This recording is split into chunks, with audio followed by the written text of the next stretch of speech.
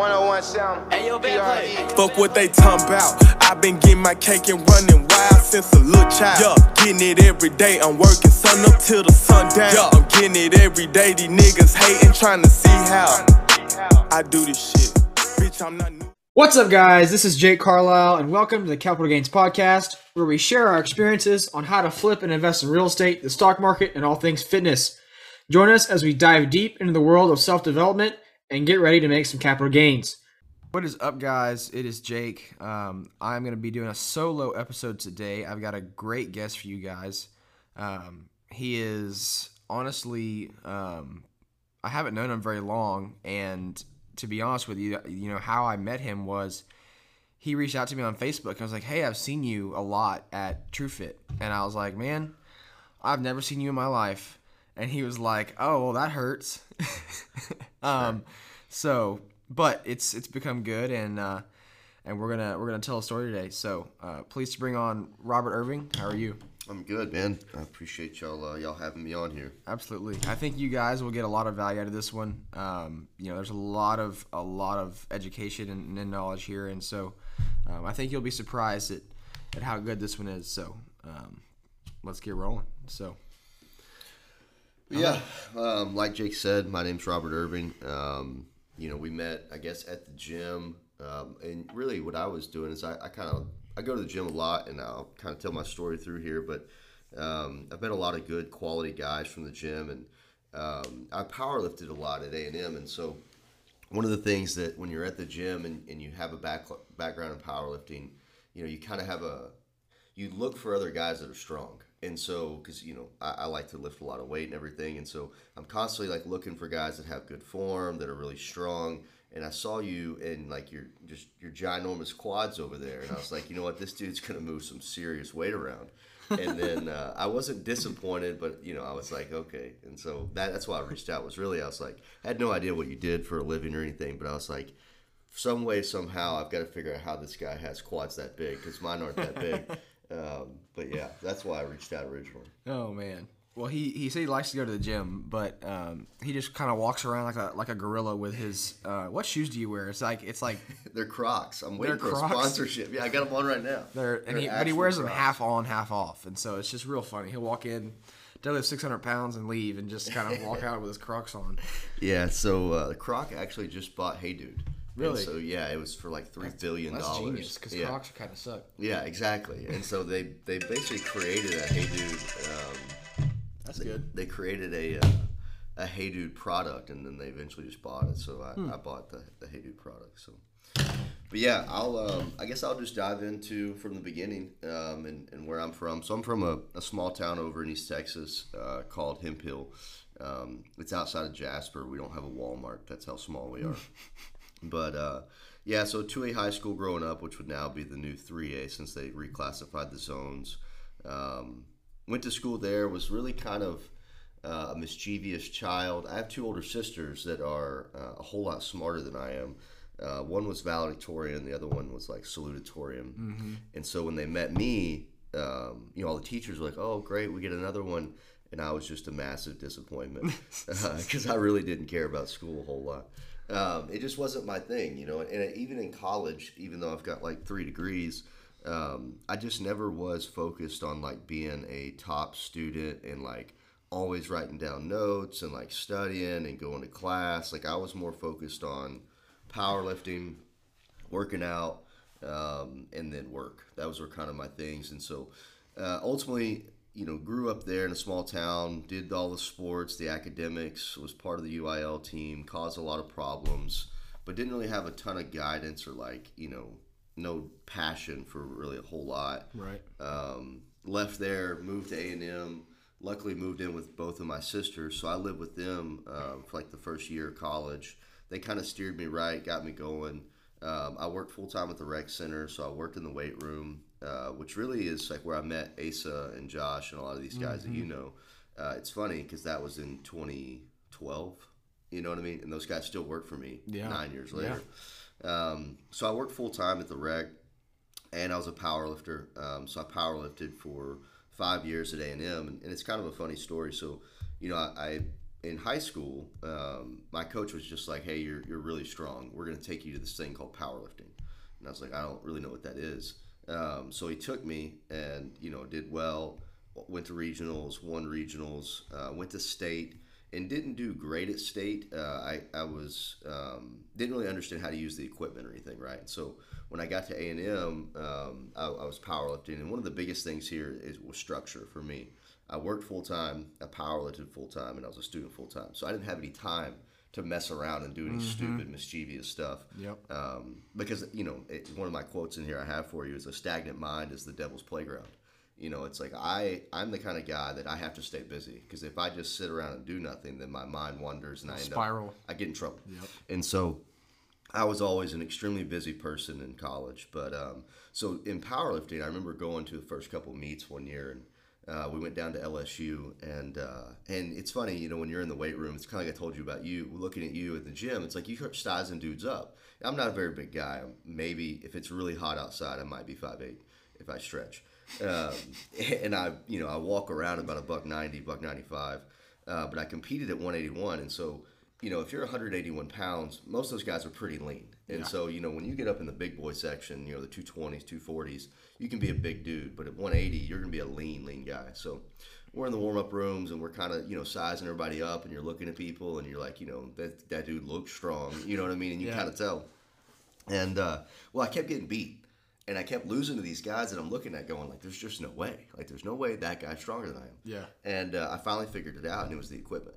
And so they had more money than I did. So they could buy, a $3,000 suit and knee wraps and knee sleeves and upright insert platforms and like all this stuff. And like essentially you're a walking zombie. Never even heard of that. Dude, you'd be surprised. I've seen guys that can't raw squat 405, squat 700 in a suit. Yeah, that's how much it'll add. Yeah. Damn. And so that was kind of in 2012 when I switched from doing the equip stuff to just the raw. Right. And that's really where I saw the benefit, was just going raw, where you can wear a belt if you want. I don't lift with a belt. And then you can wear knee sleeves. And that's really it. Yeah. You get the shoes. But so that was kind of where my trajectory took off. And so I won a national title in 2013, and then I won again in 2015. And that was in grad school.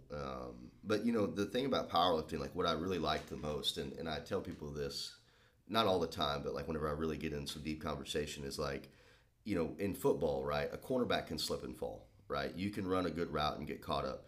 But 600 pounds has never woken up and took a day off, right? Gravity never says like, you know what, I'm going to sleep in today. Mm-hmm. Like it's always there. And so that's why like at the gym, whenever I see people that are strong, or it's like there's a mutual level of respect there, because that guy's worked for that stuff. Mm-hmm. He never just walked in and just said, now don't get me wrong, my uncle tells me all the time like that I was wired hot, and it's just like there's some guys, and I don't disagree, that it's like biomechanically I'm made to lift more weight than Asa, right? Because he's long and lanky and I'm short and stubby, right? So I'm just physically made to lift more. But I forget, I'm going to go on some random tangents. You still don't pull 600 pounds by just not lifting, not working out. Yeah, no, right? That's fair.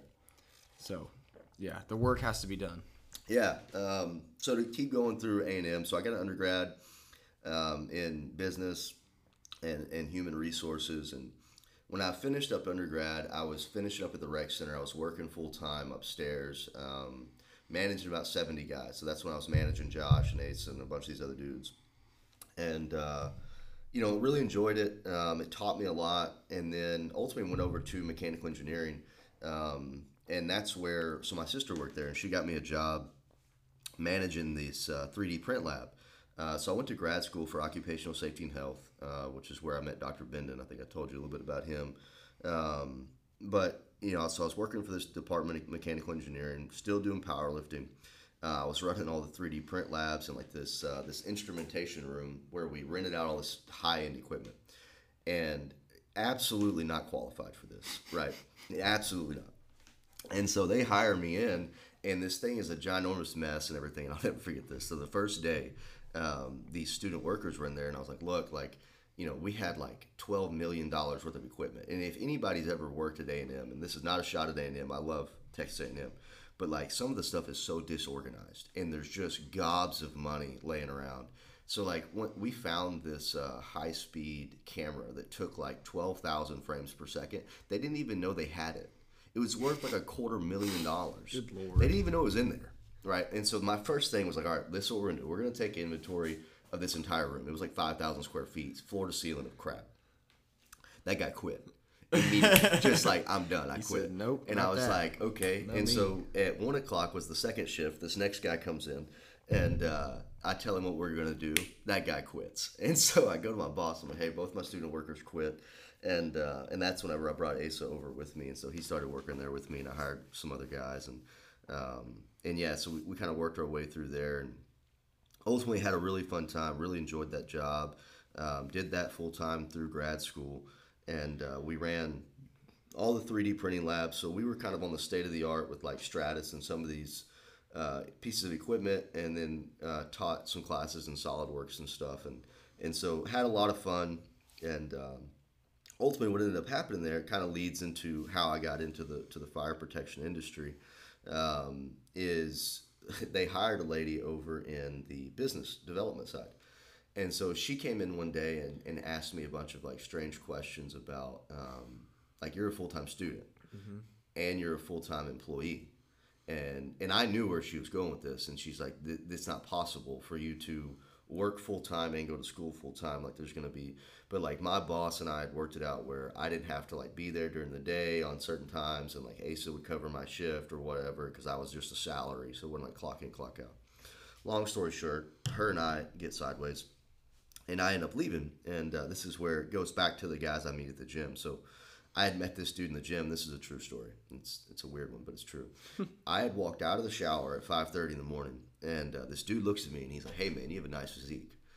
And I was like, no homo, right? And I was just like, thanks, whatever. And this guy's name was Steven, and so him and I became really good friends. And he kept trying to hire me over the course of like a year or so.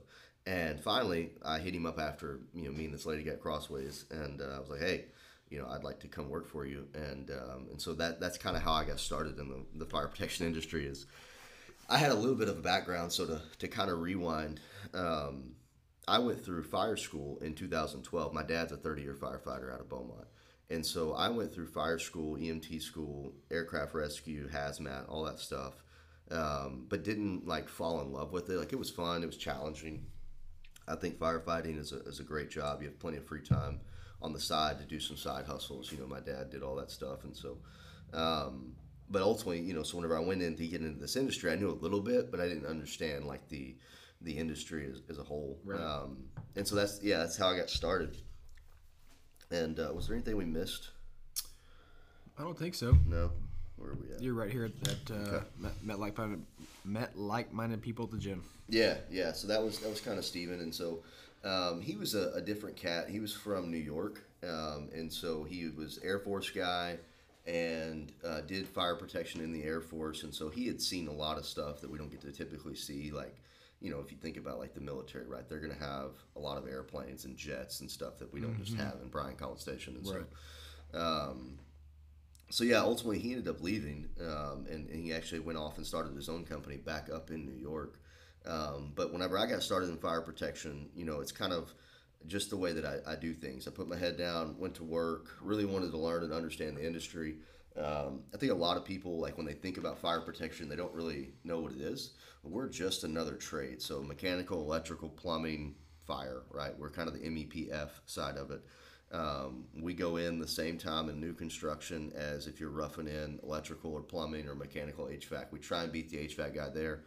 We're always that's the two guys that butt heads. It's fire protection and HVAC guys, because they're in our same ceiling space, right? So, but there's really two sides to this industry. So there's the service, inspection, test, and maintenance side, and then there's the new construction side. So when I first started out, I started out in new construction doing estimating and stuff, and then ultimately worked my way, went to the field. They made everybody go to the field, and then came back and went over into service, did some inspection, testing, did sales, did operations, engineering, and then moved my way up.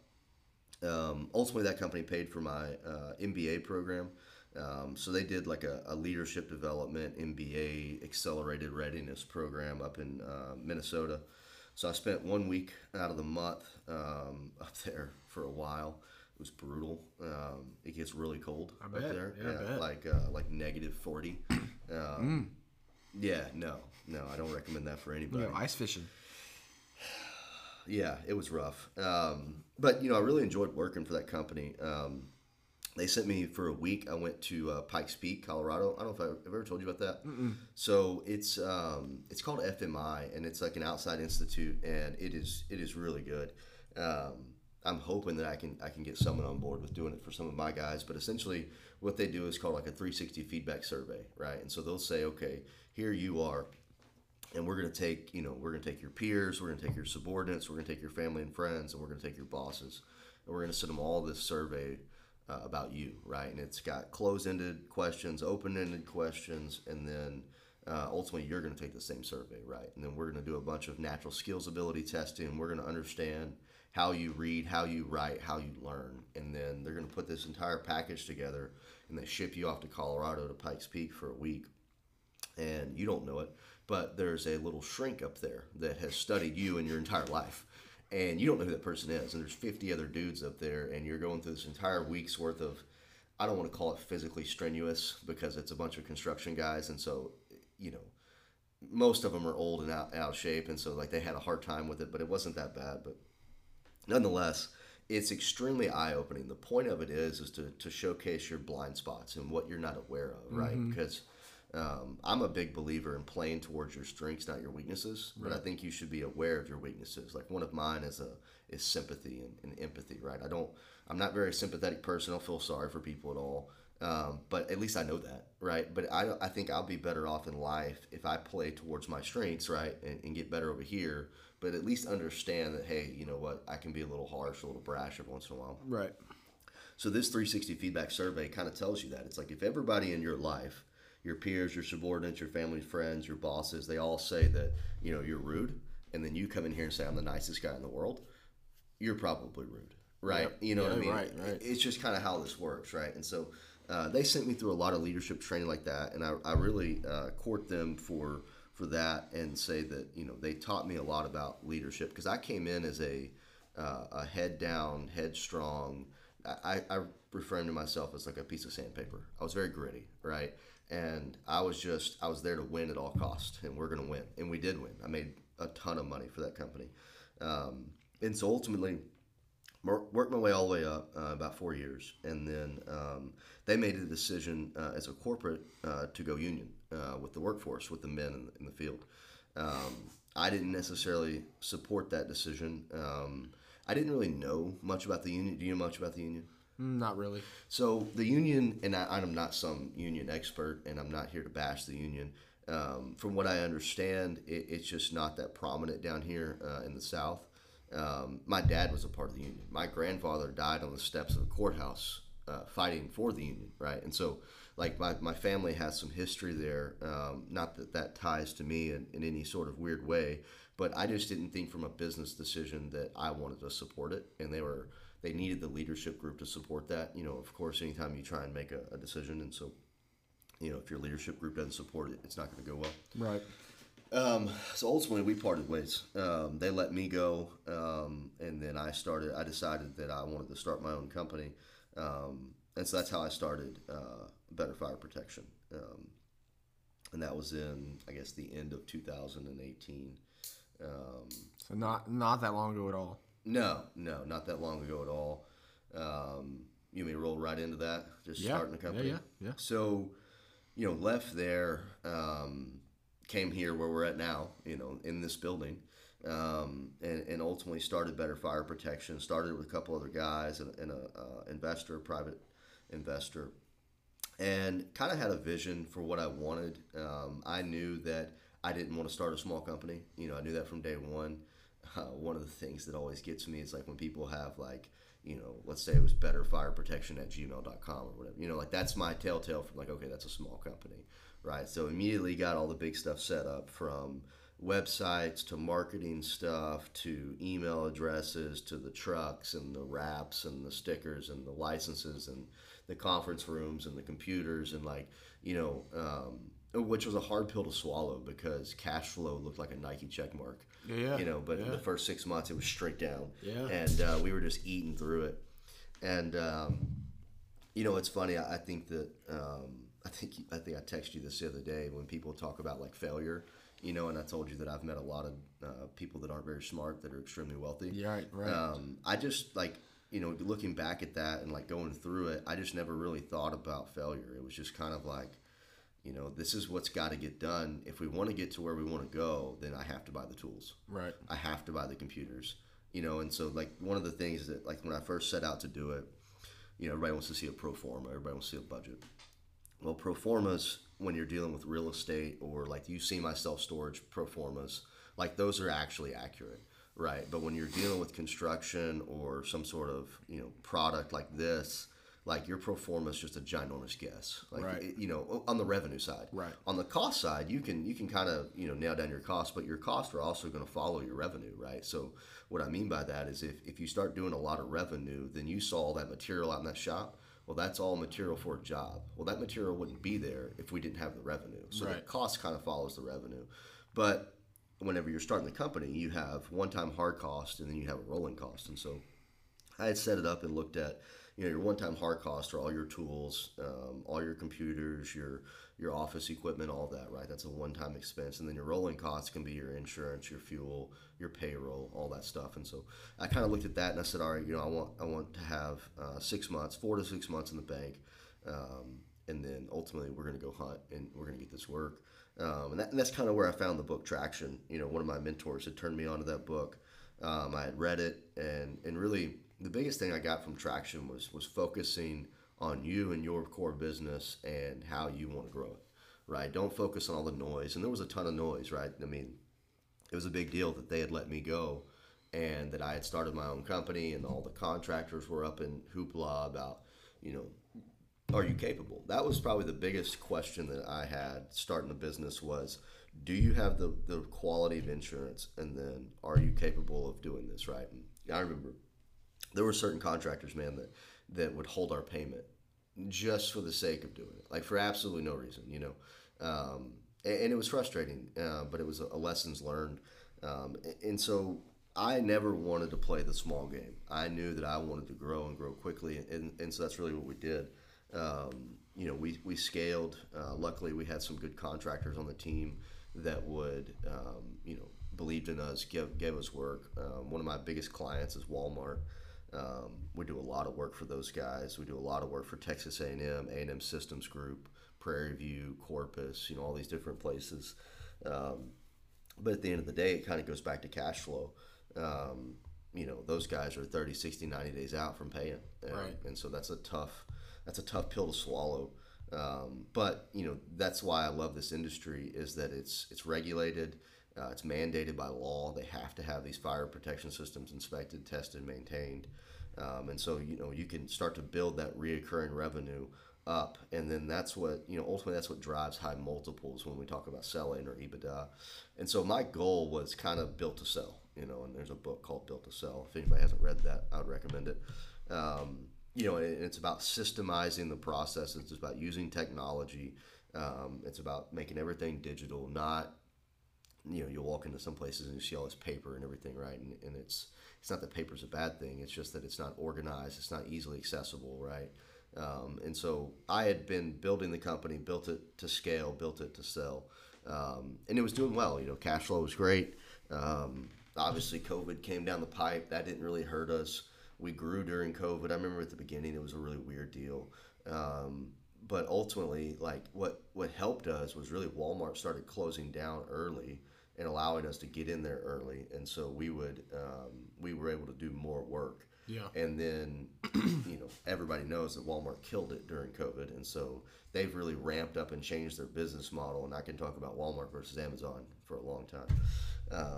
Obviously, I'm bullish on Walmart, but I think geographically, there's no company on earth that can compete with them because they said that 90% of the population in America lives within 10 miles of Walmart. Right, that's just staggering to have that geographical location that good of positions. If they can't beat Amazon, then shame on them. Right. Because, Sam Walton and those guys put them in the best position on earth from a distributorship location, from these people being able to distribute from those areas. Right. Hiring in Uber and Lyft drivers to drop it off. Everything's about convenience now. How do we get drones, not to get in the FAA flight patterns? That's something they teach us in pilot school. The future of what these drones are going to do and everything. And so, but to get back to it, we did well during COVID. And then, ultimately wasn't looking to sell it. But I'm always open to networking, kind of like how you and I met, right? I'm always looking to grow the network. And so I guess that's kind of how I get into the process of selling this thing. You haven't asked me any questions yet. You've just been letting me ramble. You're rolling. I mean, it's all good. Yeah. It's all good. I haven't had a question pop up. No. So I got a call one day from a guy out of Dallas, and I won't use anybody's name here, but this dude called me. He played the Aggie card on me. He was like, hey, man, I'm a fellow Ag. I bought a fire protection company up here in Dallas, and my RMEG left. So an RMEG is a specific license that you have to have in the state of Texas to run a fire sprinkler company, specifically a fire sprinkler company. And it's very hard to obtain. And I love when people tell me, like, oh, let me go get my RMEG. Because, like, it honestly, it irritates me. And I don't get irritated much. But it irritates me because it downplays the hard work that the guys that have it put in, right? Right. So, for instance, in this office, I have 71 employees, right? There's 2 guys here with an RMEG, and it's the top 2. It's right. me and Troy. Right. Right. And Troy knows fire protection hands down better than I do because he's a designer, he's an engineer. But ultimately, it's like there's a lot of people in this industry that claim, like, oh, I'm just going to go take it. Like, I just haven't had time to take the test yet. Like, I'll go, whatever. No, you won't. Like, A, you're not going to breeze through it, and B, you're not going to, you know what I mean? I get fired up over that subject, but because I know the hard work that I put in. I read NFPA 13, which I'll show you a copy of it. It's like that thick. It's probably 3 or 4 inches thick. I read every single word twice. You know what I mean? And that was part of my studying for it. It's a hard exam, but it's probably what it takes. Nonetheless, this dude called. I need an RMEG, and my answer is, of course, no. You can't borrow my license. There's way too much liability, way too much risk. But nonetheless, I'll come talk to you. Right. Try and get you out of this bind. So I go up to Dallas and I sit down with the guy and talk to him. And nice guy. I think that at the end of the day, probably one of the private equity.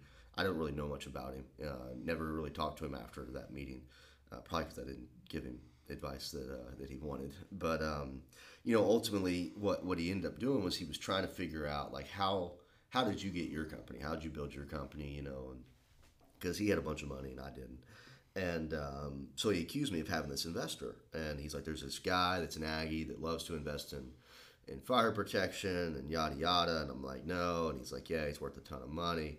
And I'm like, no, that's not my investor. Ultimately, my investor is just a beer drinking buddy from the deer lease. But yours sounds cool too. Yeah. And so I was like, let me go find, and he never would give me his name. It's one of those instances where he accuses me of this thing and I'm like, no, it sounds like a good time, but no, it's not him. And, because everybody signs non-disclosure agreements and, we can't discuss anybody's real name. And so I don't know how the dichotomy of if he had actually had an NDA or not, but nonetheless, I go find this dude, right? So I'm going to find this guy. He loves fire protection and everything. So I want to meet him and talk to him. And so I end up finding him on the internet, and that's how I found Summit, and it ultimately led me to this guy. So you found the guy that he was talking about? I found the guy he was talking about. Gotcha. Yeah, okay. yeah, who was on the board of Summit. Gotcha. Right. Okay. And so I end up buying the LinkedIn premium version for $69 and DM this dude. It was like, hey, heard you like fire protection. Have no real agenda here, right? So DM'd him, and I don't remember exactly what I said. I'm sure I can look it up, but probably just, hey, I got a fire protection company. Heard you really like it. You're an Aggie. Would like to have a conversation. So we hop on the phone probably 2 or 3 days later, and have a great conversation. Not really about fire protection, but really more about men, right? And that's one thing that really hits home with me. I know I've talked about it. Is the guys that work for you and how whether they look up to you or not, they entrust their livelihood of their families and you to provide for them, right? And I've talked about how you have that fiduciary responsibility to make sure that you provide for them and you have the best interest of the business at heart, right?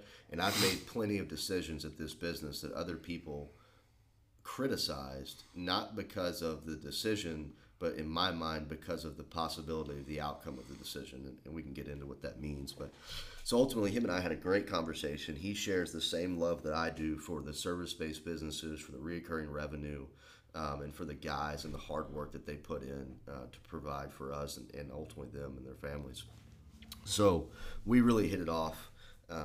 He's like, hey, his parents live here in town. So he's like, hey, I'm coming to town. Why don't we sit down and talk? I'm like, yeah, sure, come on. And so this dude shows up an hour early to my house. Oh, yeah. You know how early I am, yep. Right? I'm a punctual guy. I'm on time all the time. I'm early. I'm prepared. I mean, you see my notes. Like, I don't mind winging stuff, and I'm decent at it, but I don't like to do it. Right. This dude showed up an hour early at my house. Mind you, I mean, he's worth probably 9 figures. Yeah. You know what I mean? It's up there. Well, and Lauren knows. You've met Lauren. Lauren Yes. knows he's coming, right? So Lauren's nervous. He shows up, talks to her for like an hour. She's freaking out. And she texts me, and so I come rushing home like, oh, God, he's early. And so we sit out on the back porch and talk about everything under the sun from, how to grow the business. And then he gives me a couple recommendations like Rockefeller Habits and some of these books that I've read. And, really hit off a pretty good friendship. And he's like, well, why don't we get Summit to come look at you guys? And I was like, yeah, that's fine.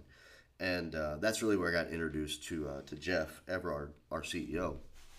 So Phil introduces me to Jeff. I go over to San Antonio and meet with Jeff and kind of have some really good conversations. But ultimately at that point, I hadn't built a big enough business. We were big and we were growing, but we were new and fresh. And so, we kind of said, hey, nice to meet all you guys. Let's just see how things play out, right? And that's when COVID hit. And then that's where, everything kind of went into some turmoil. But I always stayed in touch with, that investor, that guy that was on the board. Mm-hmm. And the reason why is because, and I told him, my intentions is for you to be a mentor to me. I'm going to ask you questions. I want your honest feedback and transparency. And I really enjoyed talking with him and getting his perspective on things. So to mess with him, about once a quarter, I would send him a financial statement and just say, here's where we're at. It was kind of flexing. It's what it was. Because, I had a great business, a hell of a business. And it was doing really well, $8-10 million in revenue. It was booming and double-digit EBITDA numbers. And so finally he replied back, and was like, hey, this is something we ought to sit down and look at. And so Jeff and them got involved. The investor's pretty hands-off. He's on the board of CI Capital, which was the private equity company behind Summit at the time. Right. But ultimately, it came down to it, and that's kind of when we get into the stresses of selling a business. Not many people go through that. And it was all on me, and so I remember going through this thing, and my investor and all the other guys and everybody was kind of like, they were going to follow my lead. And so as we got into this thing, we started going through like net working capital adjustments, all these accounting audits, all these work in process reports, all the general, it's called GAAP. It's generally accepted accounting practices. And, it was an absolute thrashing is what it was. I was getting from every angle. And at the same time, I've got to do, like I said, a fiduciary duty to my investors and my guys, and then as well as keep running the business, right? Because the last thing you want to do is, you read about this all the time where people come in and waste your time for, 3-6 months, and then you ultimately, all you have on the backside of this thing is a poor performing business because you've been you've been so focused on that. You've been distracted, yep. Right? You took your eye off the ball.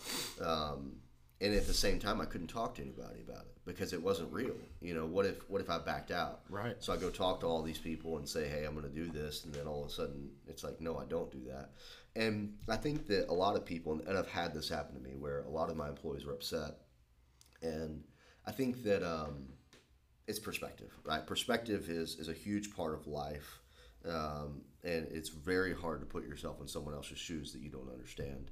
And so whenever I looked at it, from a whole side of things, it's like I knew that I had grown the business to a point where I had two options. I could hold it forever, right, and stay right here where I'm at and do this amount of revenue, and because I had built the other company up to the same point, and I was like, this is as big as it's going to get. Now I could fight tooth and nail and get another 10 or 20% of market share, but that's not that big, right? Another 10 or 20% is not. But to take it to 100 million, right? What that was going to require was starting to expand into other markets, Houston, Austin, other places. Which is not, that's an endeavor, right? That's one route. But I knew that if I could get a little bit of money in my pocket, I could do other things, right? And so whenever Summit came to the table, what I really liked about them was that they not only provided us some diversity, we were also the dominant sprinkler company in Texas for them. So these other offices, they've got Lufkin, they've got Houston, Dallas, Amarillo, and now I guess Austin and San Antonio. All those other offices are really good at fire alarm extinguishers, kitchen hoods, pre-engineered systems, but none of them are dominant sprinkler. Right. So I saw the opportunity for my guys. I saw the diversification. Because one of the things I tell, and nobody gets this, but I tell them this all the time. If I were to get hit by a train back whenever we owned Better, the bank would have came calling in a matter of weeks. Why is that? Because I'm gone. You know what I mean? It's like at the end of the day, and I know because the jockey's gone. Right. Yeah. Whenever I look at investing, and I know you and I had this conversation, it's the jockey and the horse. Right. The bank knows we got a really good horse. Yeah. The horse is doing good. It's chumming along, but the jockey's the one leading the business. Right. I'm the one I show up here every day and I set the tone. Right. And I really believe in that. And the leader sets the tone. And so to get back to it, we go through this sale process. Ultimately, it went smooth. I can't say anything bad about Summit. They've been great to us. They've been great to work with. They tuck us under the wheel, and I think the biggest thing is they acquire at such a rapid pace. I mean, they're on like 1 to 2 a week, or a week. A week. A week. Good Lord. Right. They just closed on FLSA. They got a bunch of money rolling around. A lot. They closed on FLSA, and that's public information, so I'm not disclosing anything I shouldn't disclose. But, FLSA was one of the largest in the country. They had like 20 offices or something, across the country. And so I guess to back up a little bit, CI Capital was the private equity firm behind it. And to describe a private equity firm, essentially what that is it's a group of guys, right? And this is a very lame down version of what private equity is. Right. But let's say it's a group of 5 or 10 dudes that all get together and say, all right, look, we got a bunch of money, and we're going to throw $10 million in the bank. And we also have a ton of expertise. We're very good at this. We have a lot of connections, and we're going to go and we're going to take a majority interest, and this is just one example, a majority interest in said company, and then we're going to lever up and we're going to go growth by acquisition. And this is just one route of private equity. Right. So they're going to, these 10 dudes, we're all going to sit on a board. We're going to put in our own money, and then we're going to go to the bank and say we want 80-20, 60-40% leverage, and we're going to grow by acquisition, right? Well, when you grow by acquisition, one of the things is this multiple, right? When you're looking at what is a company valued at, that's your price to earnings ratio. So you've got an EBITDA or an adjusted EBITDA, and then you've got a multiple on that EBITDA. Right. Right. Well, as you begin to grow and diversify, it's like if the organization in Sarasota, Florida, has a leak go on, right? I don't know anything about it, right? Because each one of these offices is its own individual business unit, right? So that diversification of that portfolio becomes more and more diverse. Therefore, that multiple goes up and up and up, right? Well, whenever you're buying just a local branch, right, you're not going to pay that huge multiple, that right. 18 or 20x. You're going to pay 5 to 8, whatever. Let's right. call it 10x. So the moment that you acquire that EBITDA and it comes rolling in, it goes from worth 4x to 18x. 18x, yeah. Right, and so there it becomes exponential in growth, and so that's where the bank says, "Yep, let's go buy," and so they start acquiring, and really the pain points are in the execution of getting all the new software rolled out, keeping all the employees happy, How do we make everybody feel safe and secure? Like, I'll never forget, one of the guys walked in and said, "Hey, my gas card doesn't work anymore. Is Summit going down?" And I'm like, "Dude, it's like $1 billion corporation. No, you're $62 in gas isn't going to put a dent in it." But in their mind, that was how that worked. And so it's like, okay, so how do I shape their minds to understand that, you know, your paycheck is so much more secure now than it was whenever I owned it. Right. I mean, way more secure. Because I remember cash flow, you know, looking at the bank, and my accounting lady would come in and be like, "Robert, I don't know if we're going to make payroll on Friday." And it's like, crap, you know, everybody start making collection calls right now, you know. And so I remember, I know I'm going way back, but I drove to San Antonio one time and had one of my better contractors front pay a $100,000 invoice, and he wrote the check. And I drove all the way to San Antonio, got that check, and came back and cashed it. And And he made payroll. Oh yeah. We always made payroll. My guys never got do. Everybody always got paid. But yeah, so to go into the Summit thing, you know, we joined that team, and it's been great. We've grown a lot since then. It allows us to provide the best benefits, you know, for the guys. So the 401k, the medical insurance, all that good stuff. And then it also provides us a ton more security as well as diversification of customer base. We're able to go help out the Houston office, the Dallas office, and it also allows for a lot more opportunity for my employees. Right. You know, my guys are able to do that. Go ahead. I do have one question for you. So you were talking about EBITDA and leverage and multiples and all that stuff. And so for somebody who, you know, they followed you all the way to here, what does EBITDA mean? What do you mean by leverage? And what do you mean by EBITDA times the multiple? Right. So EBITDA is earnings before interest, tax, depreciation, amortization. Essentially, you know, when you look at adjusted EBITDA, or, you know, you can go to the worst thing on earth, which is SDE, which is seller's discretionary earnings. I say it's the worst thing on earth. It's the problem is with small businesses, and I don't want to say the problem is, but the issue is that a lot of people don't want to pay taxes, and I'm right there with them. You know, I hate paying taxes just as much as the next guy, but adjusted EBITDA and seller's discretionary earnings, whenever you're running a small business, you can run, you know, the boat through the profit and loss statement. You can run the personal truck through it. We can run the wife's truck through it. We can run, you know, the kids' volleyball tournaments, and, you know, whatever you want, right? So all that stuff becomes add backs to this profit and loss statement. And it also, you know, when you talk about above the line and below the line, you know, you're looking at your cost of goods sold and you're looking at your overhead expenses.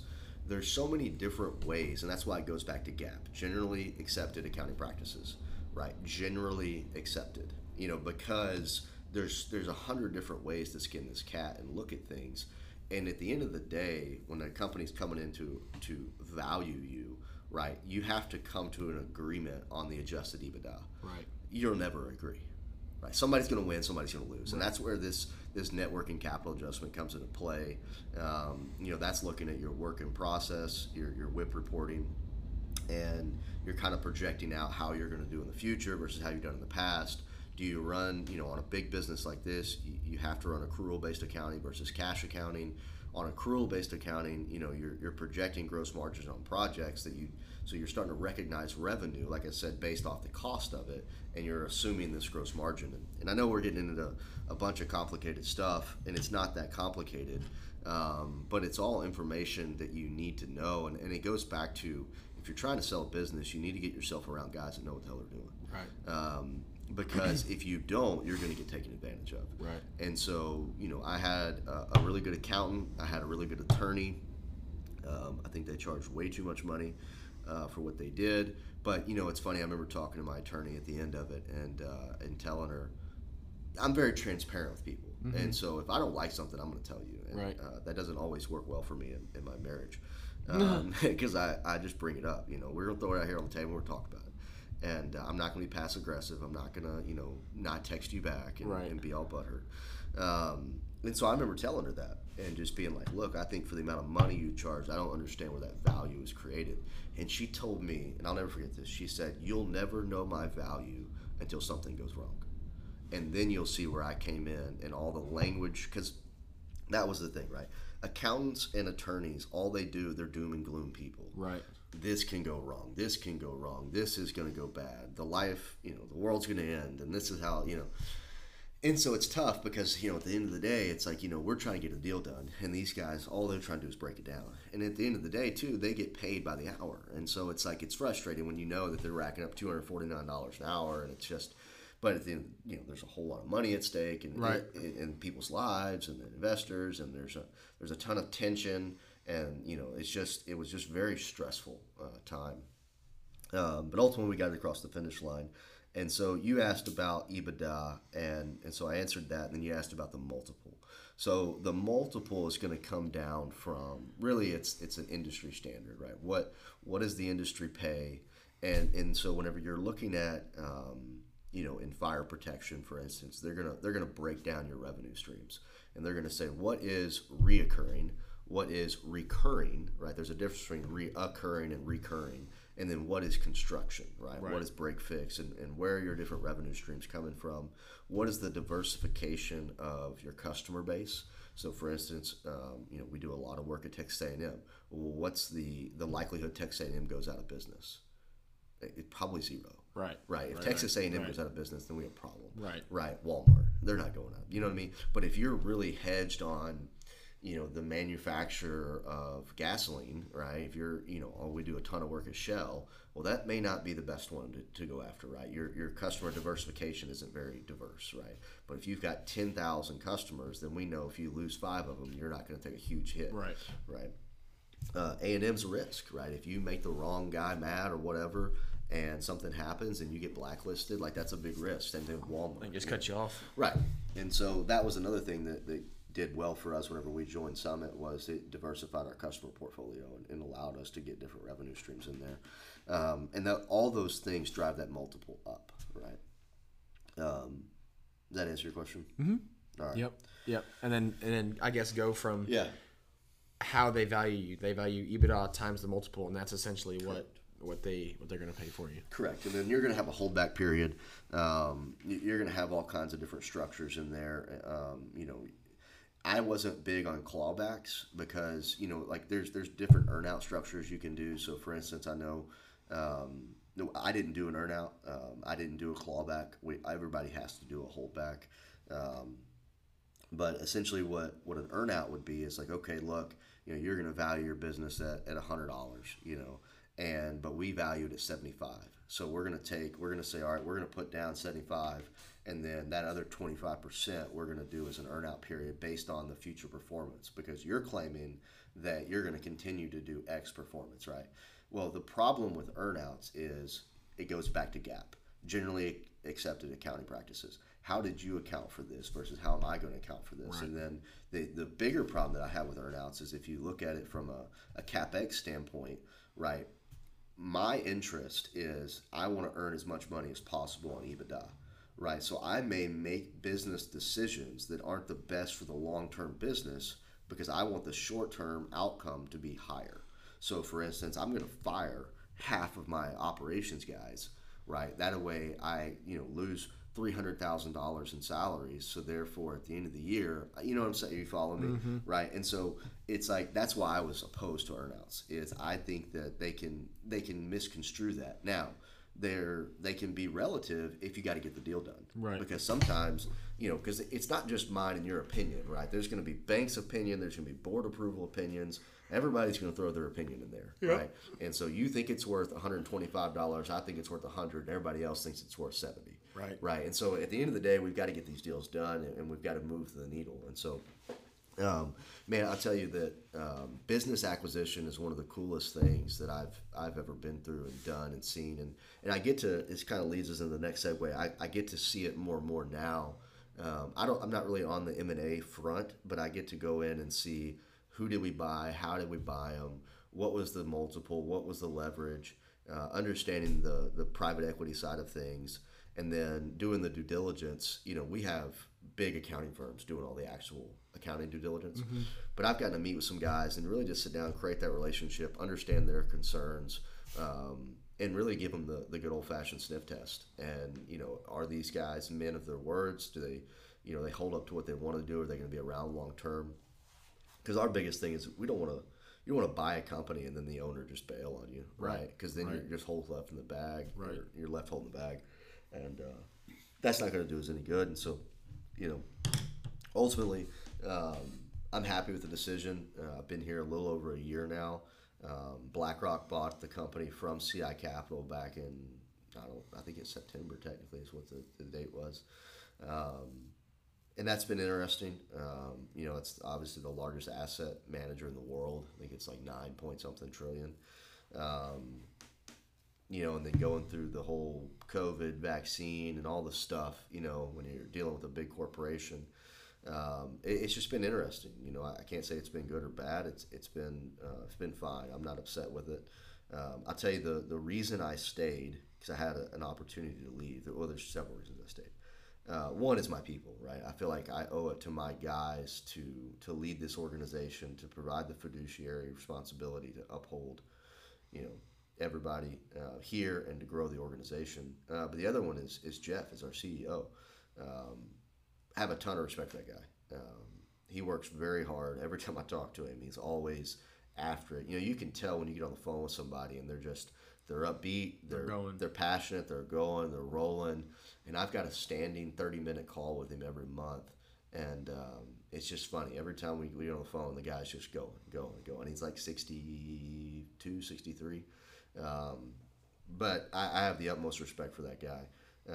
And we've created a really good relationship. And so I really look forward to working for him and really learning from him. Because I think that he brings a ton of value to the table, a ton of value to this organization.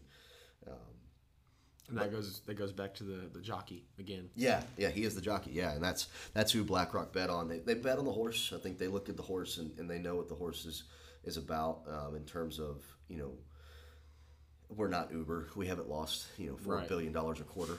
We actually make money.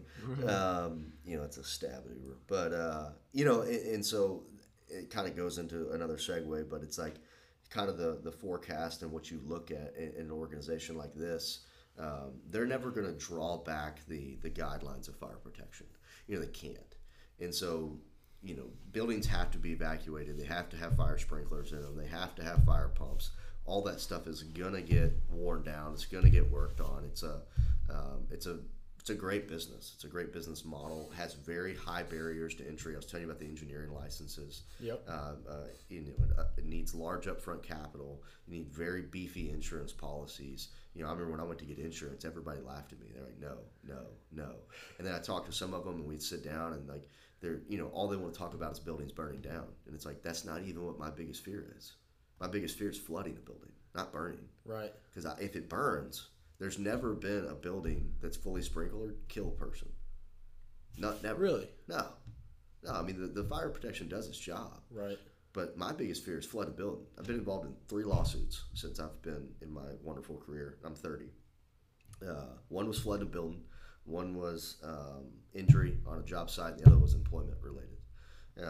And so, I can tell you that the flooding the building is a massive problem.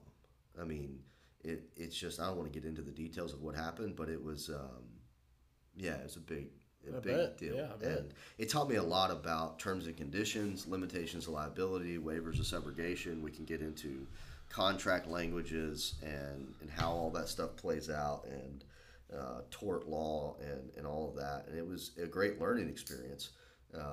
But nonetheless, insurance is a whole different world, a different beast for us. What else you got on this subject? I'm not sure. I mean, what is the I guess end goal for BlackRock to take Summit? Yeah. I mean, what does their future look like? I think that they're going to continue to acquire. I think they're going to diversify across the country with our footprint. I know we've got a lot of strategic growth initiatives inside of Summit to really shore up the foundation. One of the things that I enjoy is, they call it the wheel expansion, but it's taking, and I know I've got it behind me here, is our revenue breakdown from sprinklers to alarms to extinguishers to kitchen hoods, and really making every one of these offices full scope, right? And being able to be diversified in all these aspects. So, for instance, I call it cannibalizing your own customer base. People don't like the word cannibalizing for some weird reason. But essentially all it is taking over those existing customers you have and really, taking them from just fire sprinkler customers to fire alarm, fire extinguisher, because they all have the same stuff. Right. If you have a fire sprinkler system, you have a fire alarm system. Right. If you have a fire alarm system, you have a fire extinguisher somewhere. Yep. You know what I mean? And so it's like, how do we get all that in that one full scope? But essentially what they're going to do is they're going to continue to acquire. They're going to continue to shore us up from a office standpoint so that we can take on more national accounts. So, for instance, like Buffalo Wild Wings or Walmart, right? They're going to have a national account where they're going to work all over the country at these stores. And so those are great for us because we don't have to sell that work, right? So there is no customer acquisition cost associated. It's just, hey, here's this work, go do it, right? Those are great customers to have. And so, ultimately, I don't know what the exit plan is. I think my goal, I have two thoughts. I think going public would be great. I think we're big enough to go public. But I think that the other side of it is staying private equity is not bad. I just think that as you continue to get larger, the public exit is ultimately, going to get there one day. I want to go public, selfishly for my own men and myself, because these guys can get a discounted share price and invest back in the company. Right. That gives them more to fight for. That gives them more ownership. And then they can see that stock price and they can see, they've got something tangible to look at every day. So I would hope for that, but I don't know. I think that it just depends on the outlook of the economy. Kind of goes into what's the future plans for investing, what are these stocks going to continue to do? Are you going to SPAC? Are you going to IPO traditionally? Right. There's a huge accounting lag on public companies, because of the amount of infrastructure it takes from a software standpoint, and then the manpower that it takes to keep up with all the reporting to go traditional IPO. But ultimately, if BlackRock IPOs something, it's probably going to do okay. Right. Yeah. Right. Yeah, I mean, not BlackRock doesn't get involved in something that they don't want to do well. Correct. So, that's the two routes I see, which are kind of the only two routes on earth: is stay private equity or go IPO. Right. I have another question on that one. Yeah. So, like, you were talking about how, like, you hope they go public because of your people, your men. Yeah. And I was listening to a podcast by Ed Milet, and I don't know who the guest was. It was a woman, and she had taken one of her companies public. Mm-hmm.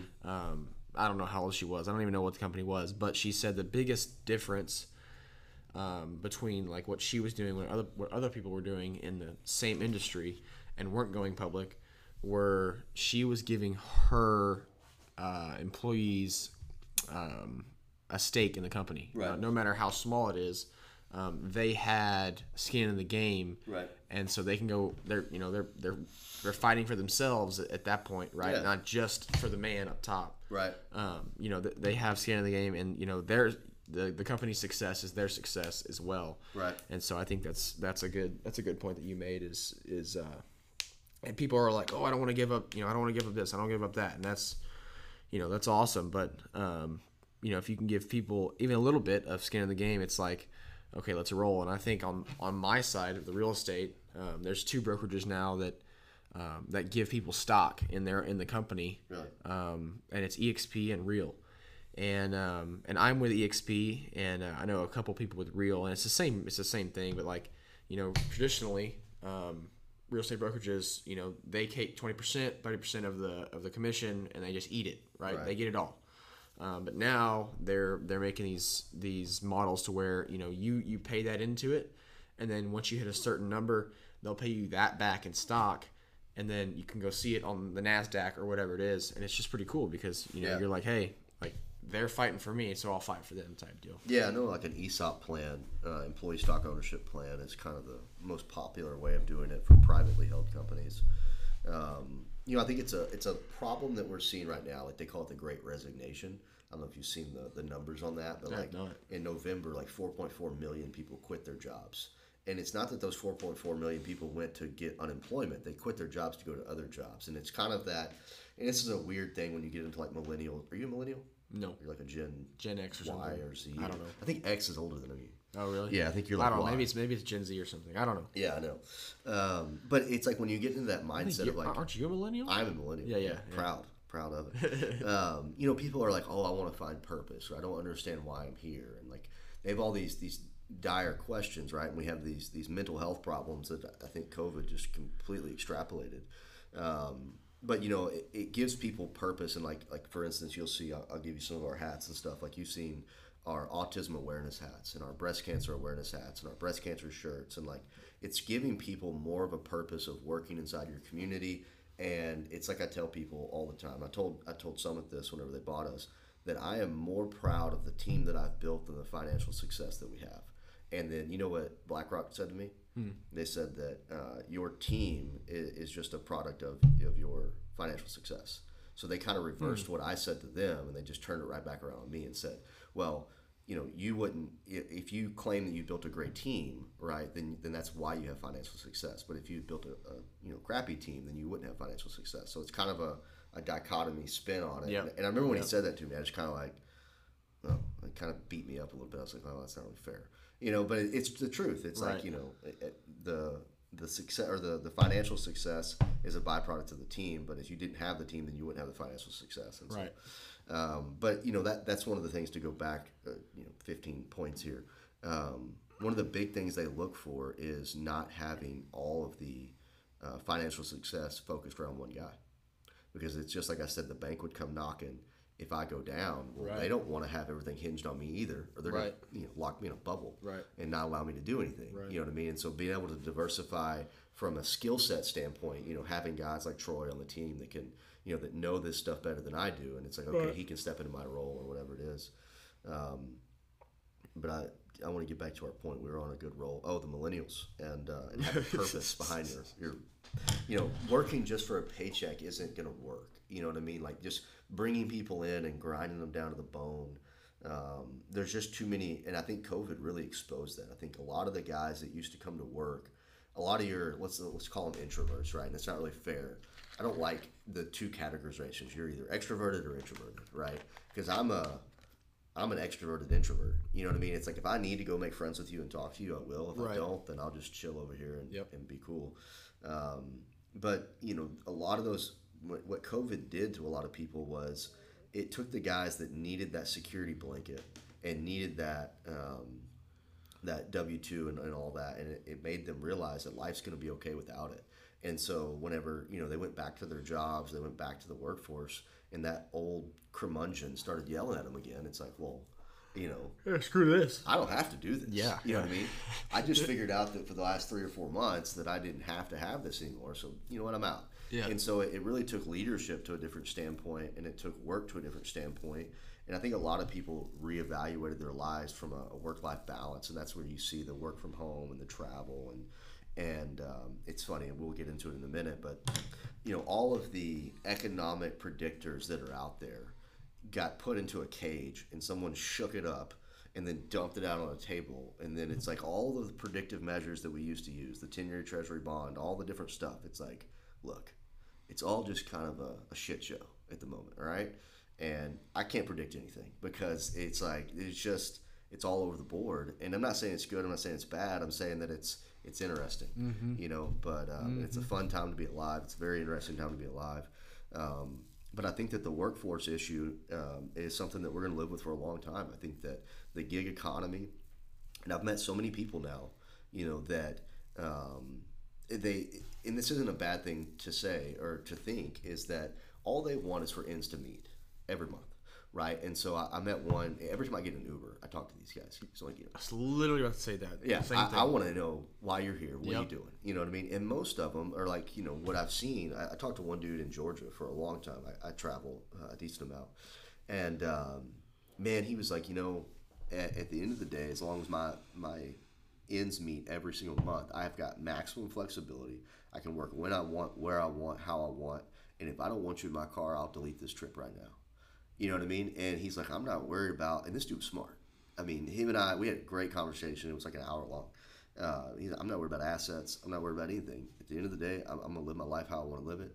And I'm happy with that. And if that upsets you, then you can get out of my car. Right. You know what I mean? And it's like touche, right, good for you. Right. But that separation between gig economy workers and like the blue collar workforce and your computer programmers and all that, it's going to continue to get separated further and further. And you see these tech guys getting paid out the wazoo, but the same things happen in the blue collar workforce.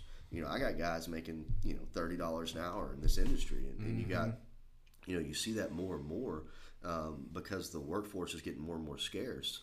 And I mean, I forget what the number was. I want to say that it's like 10,000 baby boomers a week are retiring or something like that, you know, because That's a lot. it's a ton because, you know, all that money, you know, pensions are no longer a big deal anymore like they used to be back in the day. And so now a lot of people have money in 401ks and stuff. And with the stock market doing what it did, a lot of those guys, my dad falls into that same, you know, spectrum. It's like he's got an income, his 401k, you know, that money. They got a bunch of seed money to sit on. Yeah, well, it just doubled over the past 2 or 3 years, you know, with the way the economy is. And so it's like, you know, why not just leave? You know, I don't want to deal with all you millennials crying and bean bags and free cupcakes and, you know, I don't want to deal with this. And so, I mean, my dad's that guy. I'm out. Yeah. You know, you take your sissy stuff somewhere else. Yeah. And so, yeah, it's an interesting time to be a leader, to be a business runner. And so I'll leave it at that. What else you got? Yeah, I think that I think you're 100% right on the gig economy stuff. Because I remember getting into a car in Vegas. I was with Chad, and we were talking to the guy. And this is every single Uber I've ever been in now, except here. You know, there's some college kids that just you know side job it. But you know, I've been to Vegas. I've been to St. Louis, and it's kind of hearing that. I'm kind of hearing echo. No? Okay. Either way. I'm hearing... What the hell am I doing? I've been to Vegas, St. Louis, and every single time, every Uber, when I was there, I would ask them, so, hey, how long have you been doing this? Yeah. And most of them are it's usually either 3-4 years or a few months. Yeah. But every single time, it's like, this is what I'm doing. This is all I'm doing. Yeah. Because he's like, hey, I can make $4,000 a month, and I can work 4 hours a day, 6 days a week, and not even think about it, and make the money I was making sitting at a desk for 45 hours a week and hating it, right? And not doing what I wanted to do. And like to me, like let's say I can go make $60,000. At a office job, but I gotta be there 45 hours a week. Right. I gotta go to lunch in 30 minutes every day. Yep. I'm gonna be at work at 8 and leave at 5. I would rather go make $50,000 a year and work 4 hours a day on my own time, making my own decisions, doing what I want to do, because then I can go do anything else. Yeah. Right? Like I would gladly take the pay cut, and I think that's what you're saying. Is like everybody saw that in COVID, and it was like, and even me, like I got laid off from my job. And I had a detailing business at the time. Laid off from my job, moved home, and I was like, man, I can't go back to that job. Right. Like I could. I was like 19 or 18. I don't know what I was, but I was like, I do not want to do that. Yeah. Like forever. Right. And now, you know, ironically, I work just. I mean, I was up till like 10 last night just looking at property management software. So like, you know, now I'm working 24/7, but like, it's different, right? It's different. Yeah. So I think you're 100% right on. A quote the other day, and it was like, if you want to shop without looking at the price tag, then you need to work without looking at the clock. Yeah. And it's like, you know, and that's good and a bad statement, right? I think that, you know, a lot of people talk about how we wear, you know, this badge of like hard work on our sleeve, and we, you know, I work 40 hours a day and, you know, and grind all the time. It's like, you know, but at the same time, it's like you just said, it's like, it's not really a work. Like I like looking at properties. I enjoy doing that kind of stuff and staying busy. And, you know, yesterday I went and assembled 2 beds with Lauren, and no crying. I did not cry. I don't know if she did or not. She didn't while I was there. You know, but it's like I enjoy staying busy, keeping moving. I remember I met one of my neighbors for the first time like a month ago. And this dude's like, you know, I don't know. You've been to my house. He's like 8 houses down. And his first comment was like, you're always on the go. And I was like, do you watch me? Like, you don't even know me. How do you? And he was like, I always, like, you're either there, you're not there, and then you're there, and then you're not. Like, you're just always doing something. I'm like, yeah. Like, I don't know. I just don't sit at the house. I can't. Well, that's the same thing. I was going to say that. Like, if I don't, like, it's, everybody's like, oh, you're working too much. And maybe I probably am, but, like, I just can't sit there. Yeah. Like, even last night at 10 p.m., and, you know, Amber's over here watching her little TV show, and I'm like, I don't know how you do that. Yeah, because I'm over here just playing not- with my trinkets and thinking, and I'm not it's a just TV show guy. yeah. I can get into no. some documentaries. I really like some documentaries, and then I can get into like Meat Eater on Netflix. Like that was cool, but that was like he's like killing stuff and cooking it, and like showing you how to cook it. Yeah. I get behind that. And then, like, cause like my goal is to go on like a big Alaskan trip and like get dropped off in the middle of like the wilderness and then like for like a week and just make your way back. Well, like I got a whole plan and it's a long story, but it's we'll digress from that one. I want to tell you, have you ever developed a life purpose? I haven't asked you this yet. Like, what do you mean? So like one of the goals whenever I was in Colorado at Pikes Peak was they made you develop a life purpose, and this can't be a 15-sentence story. This needs to be one sentence. And it's like, what is your purpose in life, right? And so what makes you go? And it's very difficult, right? Because I think a lot of people, and I'm not this guy that gets off on like, give me your testimony, and like, you know, I was beaten as a child by my older sister who hated me, and like, you know, that's not the truth. I love my sisters, and but you know, everybody's got like this weird story. But like, I feel like people feed off that. They're like, oh, well, you need to have like some struggle where like you were beat up, and then that changed your life, and like now you're this great human. It's like, yeah, that's not me. But, you know, I dare you to come stand next to me in my work ethic and stand in that same room. So mine that I put together was motivate and inspire others through action, right? Because I think a lot of people want to talk about it. A lot of people want to be this motivational beacon. But it's like, you know, I want people to be able to look at my story and what I've done and be motivated and be like, you know, I was just some random dude that was raised in a small town in East Texas. Yeah, sure, we struggled. Sure, we didn't have any money. But I never used that as a crutch. People, right. It's like, and so what?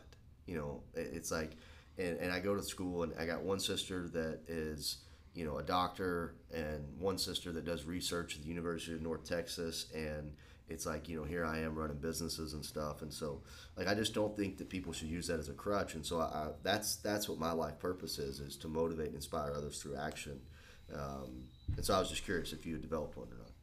I mean, I've 100% been asked that question a lot, and I think the one that the thing that I always come back to, and it's sort of broad, but it's just like I just want to be the best I can be every day. Yeah. Or I guess I word that wrong. I want to. I mean, that's the same thing. I strive to better myself every single day, and striving for the best version of myself every day type thing. Yeah. And that's really it. I mean, whatever it takes to achieve that, I think is what I want. Yeah. Sounds like the train stopping out there. Yeah. I was like, I thought it was this. I was like, oh man, dude, there's been 2 or 3 wrecks at that this crossing right here in the past like 2 months. Yeah. Like with trains? Yeah. Oh, really? Yeah, he hit like 2 cars and an 18-wheeler. I remember you talking about the 18-wheeler. Dude, Yeah. The 18-wheeler took it like a champ. Like I'm pretty sure it drove off. I don't know what happened, but we were looking at it being like, okay, that's not bad. Like that 18-wheeler took that thing on the nose. I remember one time in Brenham, it was like the biggest thing that happened in Brenham. It was like a train derailed and like it completely fell off the tracks and like fell down the hill. It was bad. It was bad. But yeah, that's I don't know why I said that, but it was just because of the train. Yeah. But, yeah. So what next? You want to dive into the investing part? Yeah, I mean, I guess we can see where you're headed now with, you know, everything you've learned, and I guess where you see yourself in the future. Yeah, so I think from an investing standpoint and where like my future, obviously I'm here at Summit. I'm gonna stick around for a while. At least until they IPO or the next roll or whatever that is, 3, 4, 5 years. So that's my full-time job, right? And then on the side, I kind of look at it like a chair. And one of my mentors told me this the other day. It's like a 3-pronged approach, right? For me, I've got real estate as one prong. I've got the stock market, asset classes there as the other prong, and then the third one is the private equity side. Obviously, I've invested back with BlackRock, and so that would be one. That's non-liquid. There is no liquidity there. Right? That's private equity. Right. It's also I showed it to my bank the other day. I was like, "Hey, this is what I have in private equity." And he was like, "Cool." That means nothing to me. And I was just like, "Oh, great. Well, that's helpful." Yeah, so they could care less about it. But no, I think that's kind of the three-pronged approach I use. From a stock standpoint, I have my personal brokerage account where I absolutely lose all of my money because I don't know what I'm doing, and I YOLO on random stocks and calls and puts, and I've kind of slowed down because I'm really bad. We're all the same. Yeah. We're all the same at the end of the day. It's literally like, so I should probably add you in the group chat because like it's me, Chad, my other partner Zach, And we just lose money. and is that what the group is? Because I'm in. and my buddy Sam Lawhun, and he's actually a fund manager for a retirement firm in Houston. They manage like $3 billion. Oh, wow. And so like he's really, really intelligent and like Yeah. knows his stuff. But he's the same as us and just loves to just trade and just see what happens. And he's super good about it. He doesn't lose a lot of money. Like, As he long actually as makes money. Y'all all hate Tesla stock, then I think I can get along with y'all. But I don't hate really Tesla. care. You get along with my uncle because my uncle absolutely despises Tesla. I mean, I love Tesla as a business unit, and I can go on for days about how, the ownership of cars is going to go down, and that's going to be great, and then they're all going to be parked in Walmart parking lots, and we're not going to have to change tires or oil. But in terms of their price to earnings ratio and what it is absolutely asinine. I know. And anybody that holds shares in Tesla, I completely judge you and your sanity because I think that you've got problems. But no, so I've got, in terms of the investment side, I've got a standard brokerage account. I manage everything with Northwestern Mutual. I've got life insurance policies there and whole life and all that. And then from a real estate standpoint, we do Airbnbs, we do storage, rentals, so self-storage, RV storage, boat storage, development. And then from the land side, I bought some land, split it up, sold it, always looking for deals there. And then, like we said, the private equity side. It's really about diversifying from a standpoint of your overall net worth and how much you want to stick into those buckets. And then, I don't try and time the markets. Everybody, we're in a bubble. This is going to pop. That, whatever. In 40 years, I'm not going to look back at this day and say that, because I'm only 30. So yeah, because if you're at 250,000 here and then it goes to 200,000 tomorrow and then it's at 400,000 in 10 years, what does it matter? I'm not big in crypto. I think that's probably one that I threw on here somewhere. And I've got it's actually underneath this my short-term economic outlook. Okay. Can't wait to tell you that story. Somebody's going to listen to this and get real fired up over what I think about crypto. I'll tell my uncle to skip to that, and because he'll probably like this about the business, and then he'll like the his major's in economics from Tech. Well, that's so, awesome. Yeah, he could talk about it all day. Yeah, no, for sure. I think one of the big things for me too was with the Airbnbs and stuff was getting something for Lauren that she could be passionate about. She ultimately and one of my sisters is Who is Lauren? Lauren's my wife. There you go. All right. So we've been together for, you should probably know this, 5 or 6 years. I don't know. It's been a while. We've been married for a little over a year now. Got married during COVID. That was great. But she was a respiratory therapist at a hospital, and we need those people, right? And I'm all for it. My dad was a firefighter for 30 years. I've seen people that work in the public atmosphere. I've seen what it does to their morale, their outlook on life, their exposure to shitty situations. Yeah. As a real estate agent, you get to see the happiest day of someone's life. As a nurse or a doctor or a police officer, you get to see the worst day of their life. Right? Yep. Nobody gets excited when they get pulled over. Yep. Right. And so I could see what that was doing to her overall nature and nurture and what it was doing. It's just doom and gloom 24/7. It's tough. And then it was even worse whenever you're dealing with the administrators and I can just as a whole we should all empathize for that hospital system. They were standard operating procedures getting handed down daily. They were running out of PPE. Nobody knew was COVID 80% mortality rate or an 8% or who had it, who didn't have it. Everybody's pointing fingers. I remember when she first started coming home, we'd hose her down in the front yard for fun. And it was funny, it was kind of a joke, and but it was true. And, it was just stuff like that. And so I remember when she brought it home one day and she said, she had just got back from Fredericksburg and said, hey, this would be something cool, yada, yada. And I was like, all right, let me start digging into it. So I started looking because she stayed in Airbnb there? Yeah, okay. Correct. Yeah. And so I started looking at the cash flow, the ROI, and just better astronomical. Yeah. And then I know you and I have really kind of detailed down what we call the buy box, and got that from Bigger Pockets podcast. But really, honing in on uniqueness, because we can go from what looks like, scarcity in a market. So we've got a house over in Yantis on Lake Fork, and that is a scarcity market, right? There's not that many there. So therefore you can drive up the price and you can get a better ROI or cash on cash return. But at the same time, it's also a very unique property. It's built up on stilts. It's really cool. It's a big house. It's got 2,000 square foot of decks. So that drives up the price as well. We are pet friendly.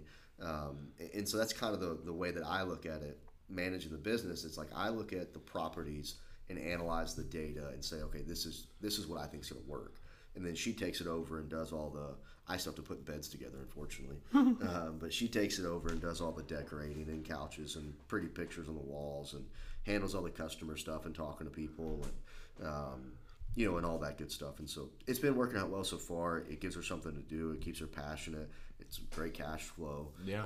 It allows me to diversify the assets like I want to and make sure that I do the best I can to manage the money and prosper in that way.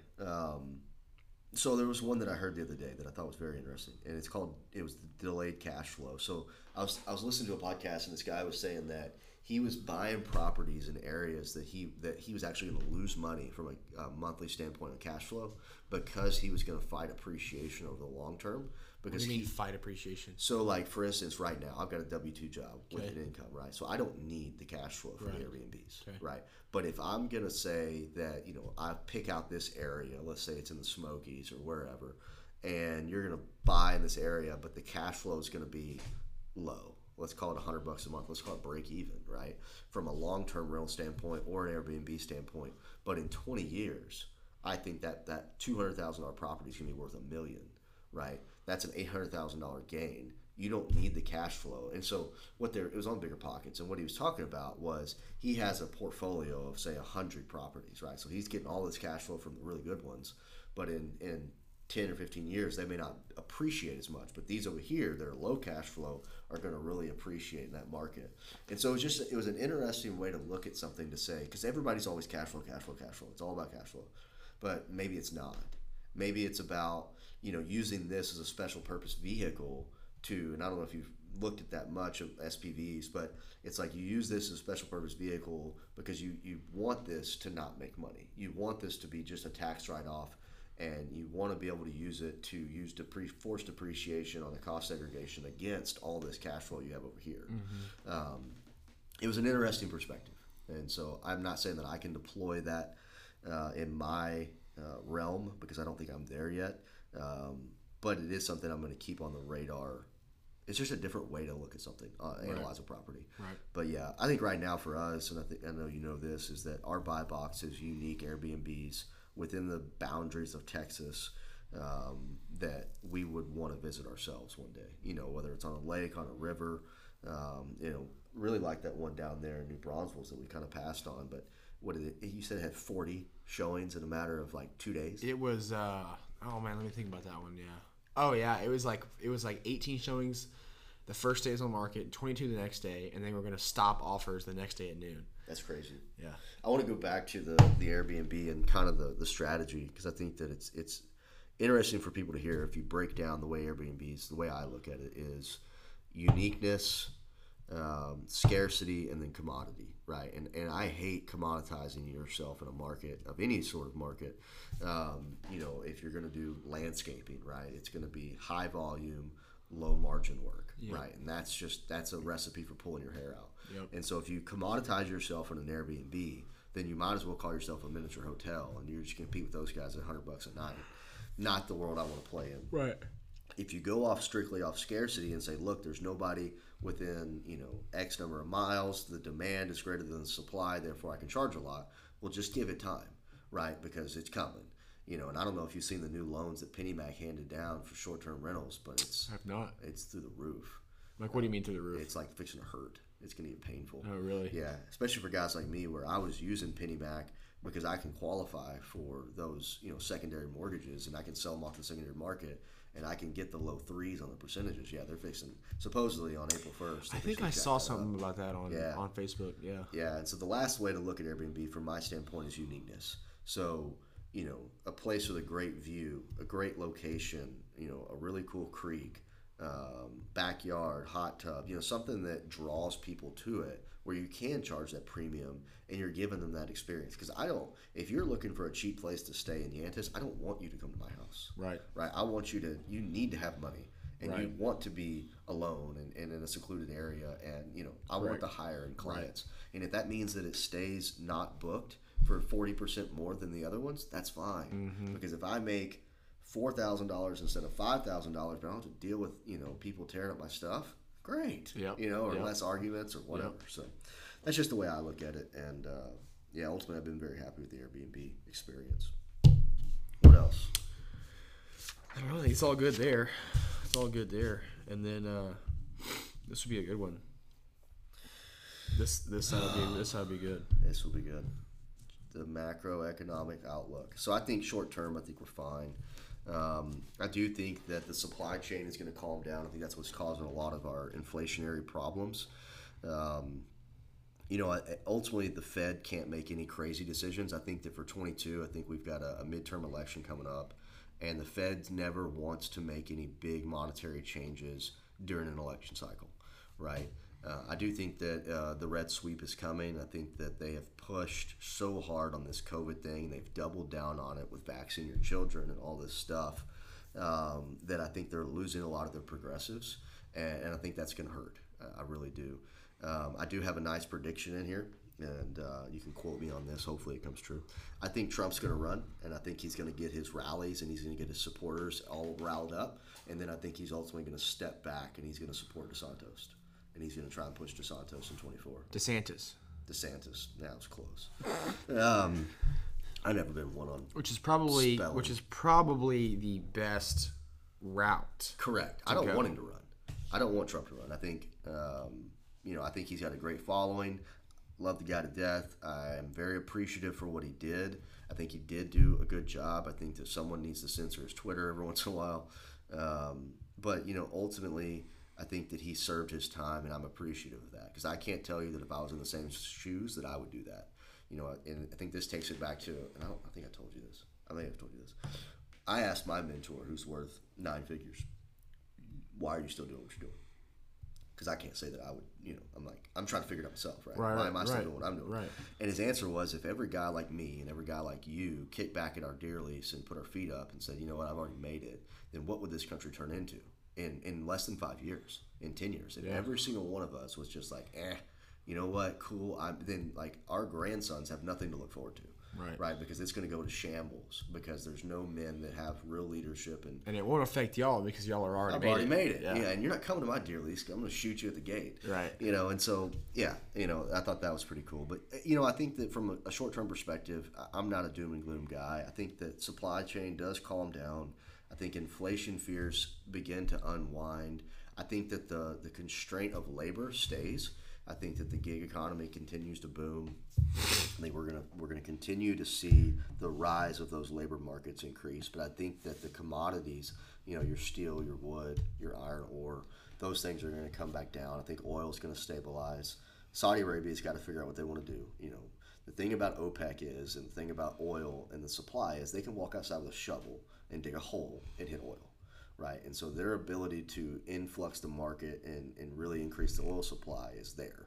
It's, for the next 5 years, in my opinion, 5 to 8 years, I guess I should say this is all just my opinion. I'm not a financial advisor, right? Not at all. I'm not a doctor or a lawyer.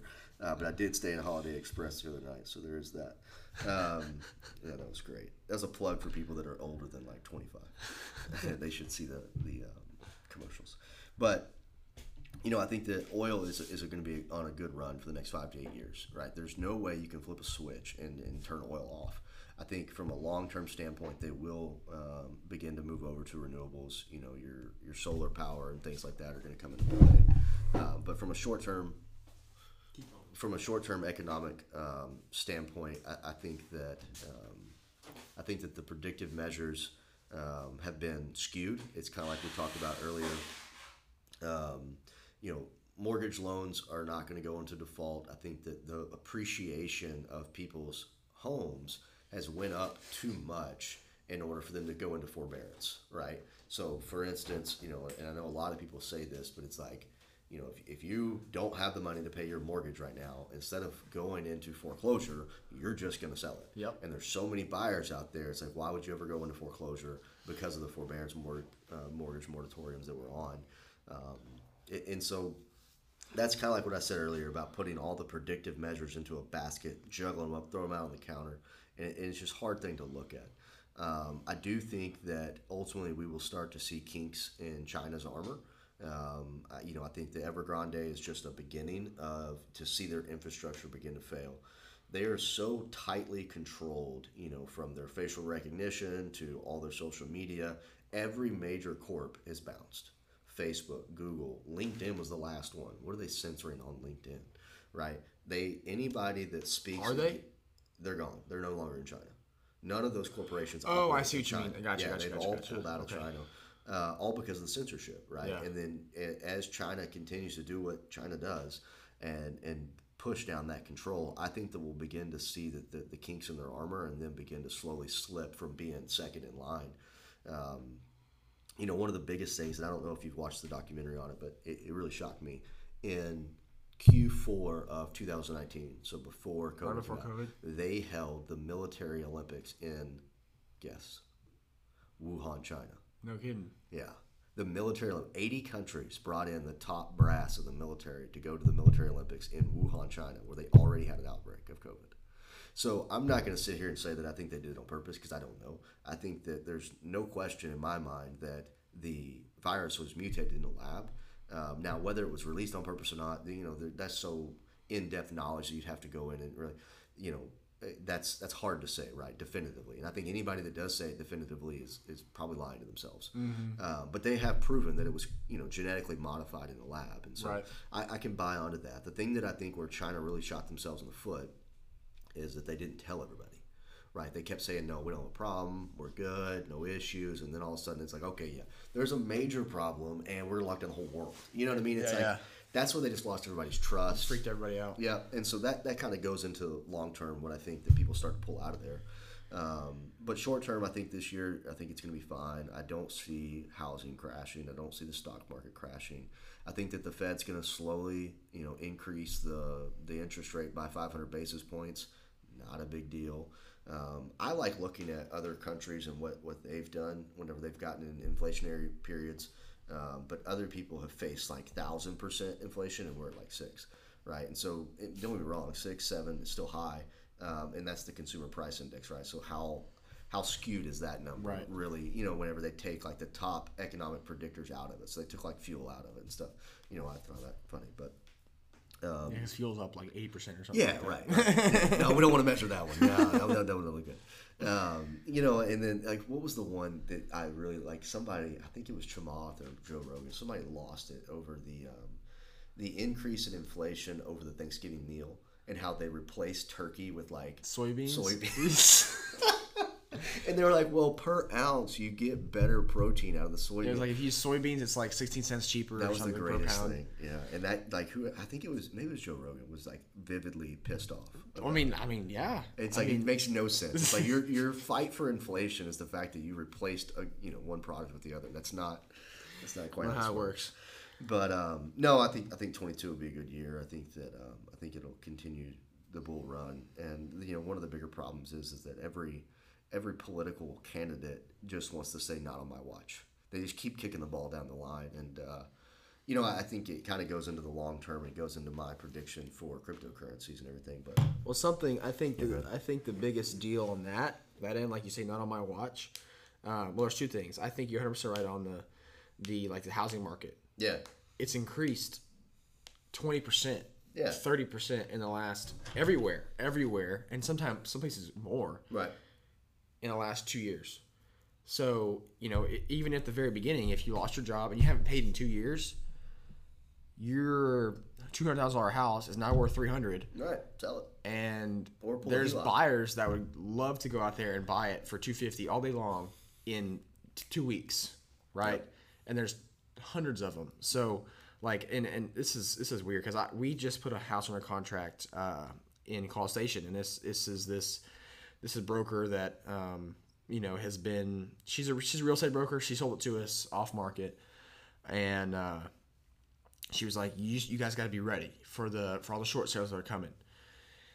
And like, it's a great clickbait, headline deal. But if you have to go back and look at the fundamentals of everything. Right. Like, yes, people are going to forbearance. Absolutely. Mm-hmm. People can't pay their mortgages. It's only a small percentage of all mortgagees. And those mortgagees, their freaking equity has skyrocketed. Right. As opposed to 2008, where it collapsed and then everybody couldn't pay anything because everybody had 4 different mortgages. Yeah. Well, nobody can get mortgages anymore. Oh, dude, I had a hard time getting one. And I was livid. I was like, what are you talking about? Like, I mean, it was so frustrating when I was going through qualifying for some of these secondary homes and stuff on these Airbnbs. And I'm like, if there's anybody you should want to throw money at, it's me. And here's my pro forma, here's my business model, here's my proven stuff. By the way, here's all my assets. Like, what are you arguing with? You know what I mean? And it goes back to, they don't want to get themselves in that position they were in 2008, which was financing everybody and their dog for more money than they could afford. And so I respect that and I understand it. At the same time, I'm frustrated by it. Right. But I think that the housing thing, like you said, the multifamily is not somewhere that I'm not bullish on multifamily right now. I think that, and again, real estate is... And multifamily as like small multifamily or like huge apartment multifamily? Complexes. Yeah, I think absolutely. that, this market in Bryan College Station is completely different than other markets, right? Because we have such a concentration of students. But I think we're in a little bubble. Yeah, that in real estate as a whole, and I don't know if I had this conversation with you or not, but it terrifies me about like the renters, right, and the way that the world was headed. I think we're kind of shifted after COVID, but one of the biggest things, if you look at from just a traditional family's ownership, right, as they get older, right, let's just take my parents for instance, they get to where they are now, they have 10 acres and a house and a barn and a pool, and that place is nearly paid off, right? That is their largest asset, is that house, right? They've been paying on it forever, they grew their kids up there and everything, and now they want to downsize or retire. They can sell that place and it's worth, let's call it $500,000. They can get that bulk of cash, they can put it in a brokerage account, they can earn 5% on it, whatever it is, 7%, and then they can draw off that forever on top of their Social Security, on top of their 401ks and stuff like that coming, right? But the biggest thing they had was that asset. Well, whenever all you do is rent, and you rent, houses and you rent apartments, you never build that asset up. And like people always talk about, oh, we're just going to rent forever. And it's like, well, when does the game stop? Because eventually you're going to become unemployable. You can be a Walmart greeter. You know what I mean? It's like, I think they're going to have to be in other assets. Right. I think that owning a home, though, is very important for the average American because that allows you to build that asset over time. And then you turn around and you're able to sell it or pull a HELOC against it or something. And you have a stockpile of cash there. And it's been appreciating. You have the tax benefits of it. So I'm glad to see that a lot of people are going out and buying their homes. And I think that's why the deflux of people leaving multifamily and wanting to live in these tiny little places, and they're wanting to go out and buy an acre or whatever it is and live on the land and stuff like that. I'm happy to see it. Well, and I think the only thing that I don't see the real estate market just kind of exponentially increasing like it has in the last 2 years. I would agree. It's probably, with the demand we see, it's probably just going to kind of sit there, right, until rents can come up and wages can come up and affordability gets a little better. I think that's the biggest problem is affordability right now. Yeah. But I think that's why there's all these down payment assistance, and there's talk of 40-year mortgages, which is just going to make the payment cheaper. Right. Well, that kind of gives back to the fight for student loan forgiveness, right? Is the whole purpose is to put more money in the average American's pocket monthly. That's why whenever they gave the stimulus out, they didn't just go and say, all right, we're going to bail out these X businesses. It's, they almost said, let capitalists decide. Right, they gave everybody $1,200 for whatever it was, $2,500. I didn't get shit, by the way. You didn't get anything? Nope. You of all people qualified, right? I mean, no. The reason was I didn't file for unemployment. Ah, okay. Well, they gave all these people, and that's ultimately what they decided was, almost let capitalists decide of if we give the entire country $1,200, then they get to go buy whatever they want to buy, right? And they get to stimulate the economy in that manner, and so. I think that the real estate stuff, if you look at it, like there's no money in building starter homes, right? Even, your volume builders, your D.R. Hortons, right? They're building $300,000, $400,000 houses because there's just not a whole lot of money there. So if you want to buy a starter home, 200 and under, and this is just in our local market, around here, you really have to buy a used home, if you will, and then you need to buy flipped homes or whatever. Well, there's only so many of those on the market. There's not that many, and so as they continue to build more and more new homes, well, those are higher end homes because they can make more margin, and we're all here to make money, and so it's a weird dichotomy, and I don't see it playing out for the next. I think it's going to take over years, maybe 5 years to get that thing all figured out. And then in our, let's just take Texas for instance. We have such an influx of people coming in that you saw houses in Austin, knocking down $250, $300 a square foot. And it's just like, my goodness. And so you're paying 600 G's for a 1,500 square foot house. Yeah, it's crazy. It's crazy. But I see on like a tiny little lot. I don't see it exponentially increasing like that, but I do see it kind of playing it out. And I hope it doesn't, because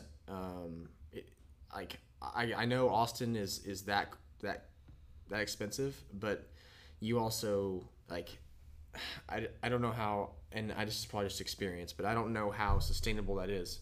Yeah. I don't know how long has California been that expensive, right? I don't know. Yeah. No, it hasn't been forever.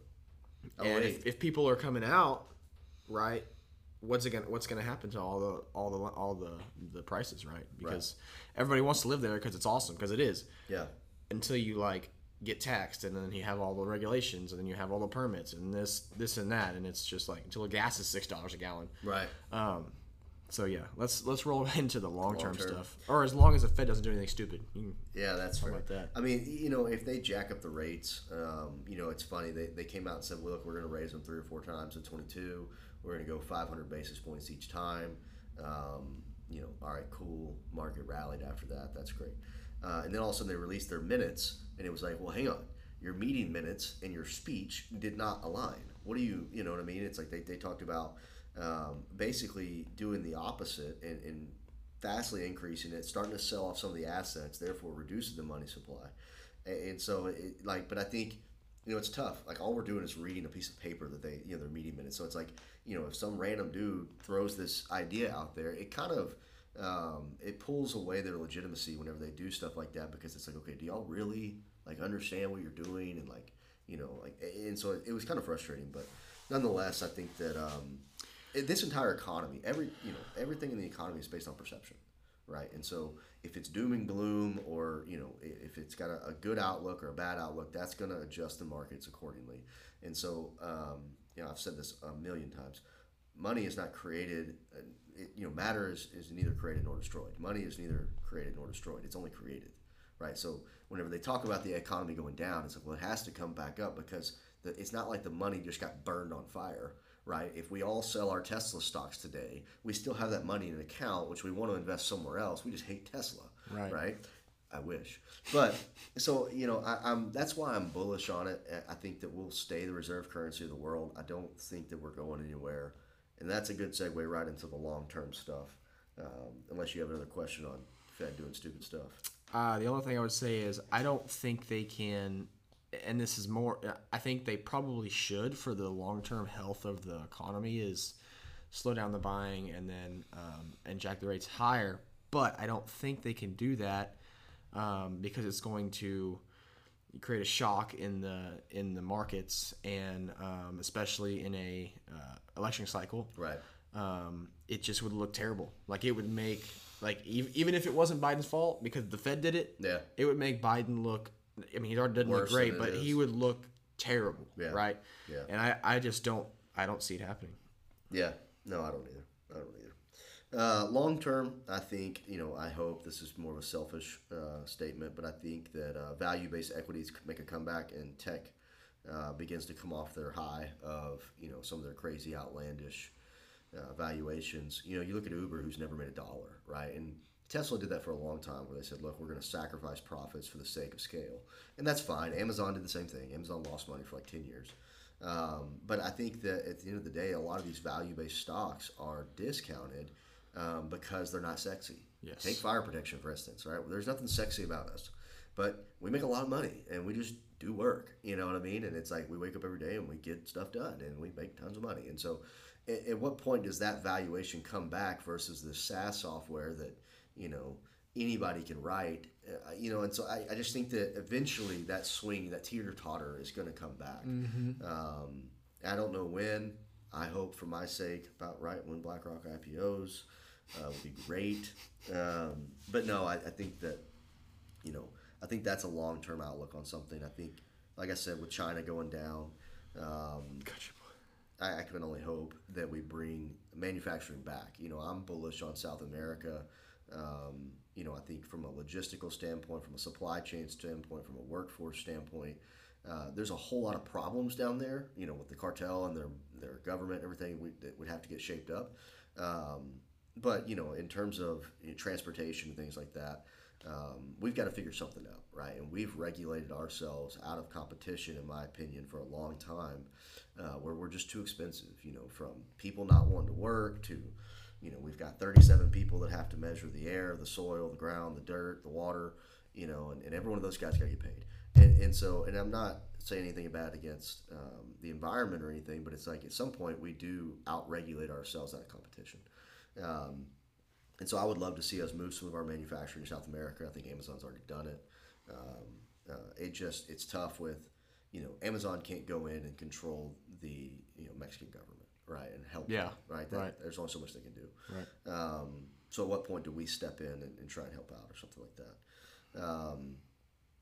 I guess this gets me into my crypto spiel. Yeah. So it's either going to light some people on fire or it'll be interesting. Well, it probably will because everybody and their mother right now has the crypto bug, and but I'm not going to be surprised by your answer because I know I always say, oh, my uncle. I texted him one day, and it was something about crypto. I don't know what it was. Yeah. I think it was talking about China banning crypto. Mm-hmm. And I never thought I'd get this text back, and he says, I think U.S. should ban crypto too. Oh, wow. And I kind of had to process that because I was like I see it 24/7. Yeah. Like it is the thing. It is the thing. Right. Like there's NFTs, there's crypto, there's Bitcoin, there's Ethereum. Yeah, there's Web 3.0. And everybody knows about Dogecoin and Shiba Inu coin and whatever. Like, yeah. And I know people who put $100 in Dogecoin and pulled 10 grand out. Yeah. Right. And then so like when stuff like that happens, it's like it's a gamble. It's a risk. But like you see stuff like that, and it's like, why would you want to ban something like that? Right. And he's 45. He's managed a bunch of stuff, and he's learned a lot more than just this is a 20-year-old that just wants to make some money, right? Yeah. So I'm interested to see your my perspective. I think that stuff is a huge gamble, right? If you wanna put $100 in and get 10 grand, go to Vegas, right? Let's play craps or something. Let's bet on a football game. It's a very speculative asset, and it's really hard to call it an asset, right? It's like, what is the use case?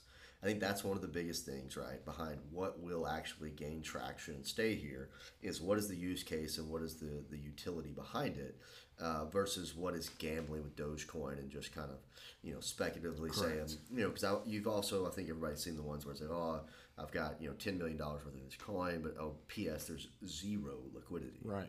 Right. So you have $10 million worth of nothing. It's kind of like me and my private equity stuff. Yeah, it's just legal. Yeah, it's just legal. But so I think that's one of the big things. I think that we'll see it cool down. I think you're going to see a ton of the altcoins going away, and you're going to see the utility cases move into it. I do think that that what you're going to see is the payment rails of like Visa and MasterCard. They're all going to get demolished. 100% agree. And I can't wait. It's just like realtors. I can't wait till y'all get y'all's day of reckoning. I'll be there for it. And so I think that's why EXP and Real are going to grow and take over the traditional real estate model because they've got to come with some outside the box thinking. Right. They've got to. I mean, and it's just it's almost making the agents work for themselves rather than working for the broker because like you go with Century 21, as a new agent you have to pay 50 or you have to pay 12% off the top, so now you're 88%. You get half of that. You get 44. So you're making nothing on all the work you did, and the broker just made 50% of your commission plus 12%. Right. Of the whole thing. Right. And it's just kind of like, okay, so you're essentially just keeping them in their $60,000 to $80,000 job, Right. That they could go get guaranteed to them in the office. Yeah, I right? think that the issue, like realtors are getting extremely diluted, right? It's too easy to get the test. And then how do you separate yourself in this market? How do you create value to others, right? And then at the same time, with the price appreciation of land and houses, why are y'all still taking 6%? You know what I mean? I think that the problem is, and I'm not a realtor, right? So I'm not inside y'all's closed door conversations, but y'all better be having that conversation behind closed doors of, guys, what are we going to do to differentiate ourselves and attract these sellers as well as buyers, and stop, and come up with creative ways, because at the end of the day, the data is the only thing protecting you. And I can tell you that I am personally working on creating a data system to extort what is going on. And that's there's a bunch of talk of that. Even but among realtors, right? Mm-hmm. Like even my guy Sam Smith, he's like. Is that the London dude? Yes. Yeah. He's like F the MLS, like F the NAR. Yeah. Like he wants to destroy them and create a national MLS in the metaverse. Oh, okay. Right? Okay. Which is a crazy idea, but like, they're such, like you call them data Nazis, but they really are. Like, I want to flip a house in San Antonio. No, you don't even know. I have to go join the MLS. Crazy. I have to pay the dues. I have to be a member. Yeah. Same thing for Houston. And that's only 3 markets. Right. Well, what about Austin? What about Dallas? What about San Marcos? What about Waco? And so it's like, that's, I think it's almost, and that's why I don't like, I'm not gonna say I don't like T-Rec, but like, we were talking about an off-market deal yesterday, and this realtor was like, well, so how should we run this? And, with my experience, not being a realtor and being an investor, I'm like, transactions are a hell of a lot easier without a broker involved. Yeah. It just are. Right. Like there's no compliance, there's no IBS, there's no representations, there's no this, that, and that. And it's just like, here you go, sign these papers, sign sale disclosure, we're done. Yeah. Well, it just leaves room for opportunity, like with Zillow coming in, and obviously they messed up the iBuy and stuff, but there's people that aren't messing it up, where they're coming in and buying houses, and I think that you're going to see that moving forward, but because there is value in realtors, right? And I believe that. But at the same time, they've got to be able to differentiate themselves, and I don't think making the test harder is going to be the route to go. I think it's going to be creative financing structure and being able to show that they're adding value in a certain metric. Well, I think it's going to be going, you say how can you charge 6%? I think the only reason that you can, and the reason why, and this is what I've experienced. I've experienced crappier realtors saying, hey, I'll just charge you 1%. Yeah. Just to do it, just right? Done with, yeah. And then you go do that one with 1%, it doesn't sell. Okay, you go to this really good broker or realtor who has the systems down, who has the marketing down, who knows everything. Yeah. And they'll sell it for 3% in 2 weeks. Right. And so I think that's where the difference is, and I think it's getting there, and it accelerated because of COVID, because as regulation gets harder. Mm-hmm. You have to know ins and outs, because people are going to get screwed. Right. And that's why T-Rec exists, to protect the people. Right. So I think it's just competition is going to separate that. But I mean, the barrier to entry is too low. It just is. Yeah. Because like, I know a bunch of realtors who don't know anything about investments, and that's the only reason I have even an edge on anything. Right. It's because I know about investments. Right. So. Right. We got way off. We got way off crypto. So I think what you're going to see is a lot of the altcoins coming down. I don't think that there's going to be as much speculation behind NFTs and all. The thing with the NFTs, right? It's like, I don't know if you've seen, but people are creating like 12 accounts, right? And they have 100 ETH and one account, and then they create these 12 accounts and they buy this NFT, and then they buy it and buy it and buy it and buy it. It's really just one dude buying it, and then all of a sudden you buy it because you think it's worth 30 ETH, and then you just get stuck holding the bag of some dumb monkey. And it's like, oh, you know what I mean? It's like, oh, I got this thing that's worth, $10,000. So I saw one yesterday. It was minted for like three Ethereum, and it said it sold for 0.01. It's like $30. Yeah. And people were going crazy in the comments, and it was like obvious, like this dude created another account, sold to himself, took the loss. Yep. But now he owns this one for $30. It's worth $200,000. Right. Right. Makes sense. So he didn't legally make this gain because he didn't sell it. he can tax harvest this loss, Right. and nothing's different. Yeah, I think the regulation is going to come down on them. The taxation is getting very real. Where even in exchange from Bitcoin to ETH or something like that is taxed. That exchange from one coin to the other, because they're considering it the sell and the purchase of an asset, just like me buying and selling stocks. And so that kind of taxation on it is not going to allow it to become a monetary currency that's used day to day, because that means that every time I swipe my Bitcoin card, you're having to sell a piece of my Bitcoin, so therefore that's a taxation, and then buy this, and then I'm getting hit with tax on an actual purchase. Yep.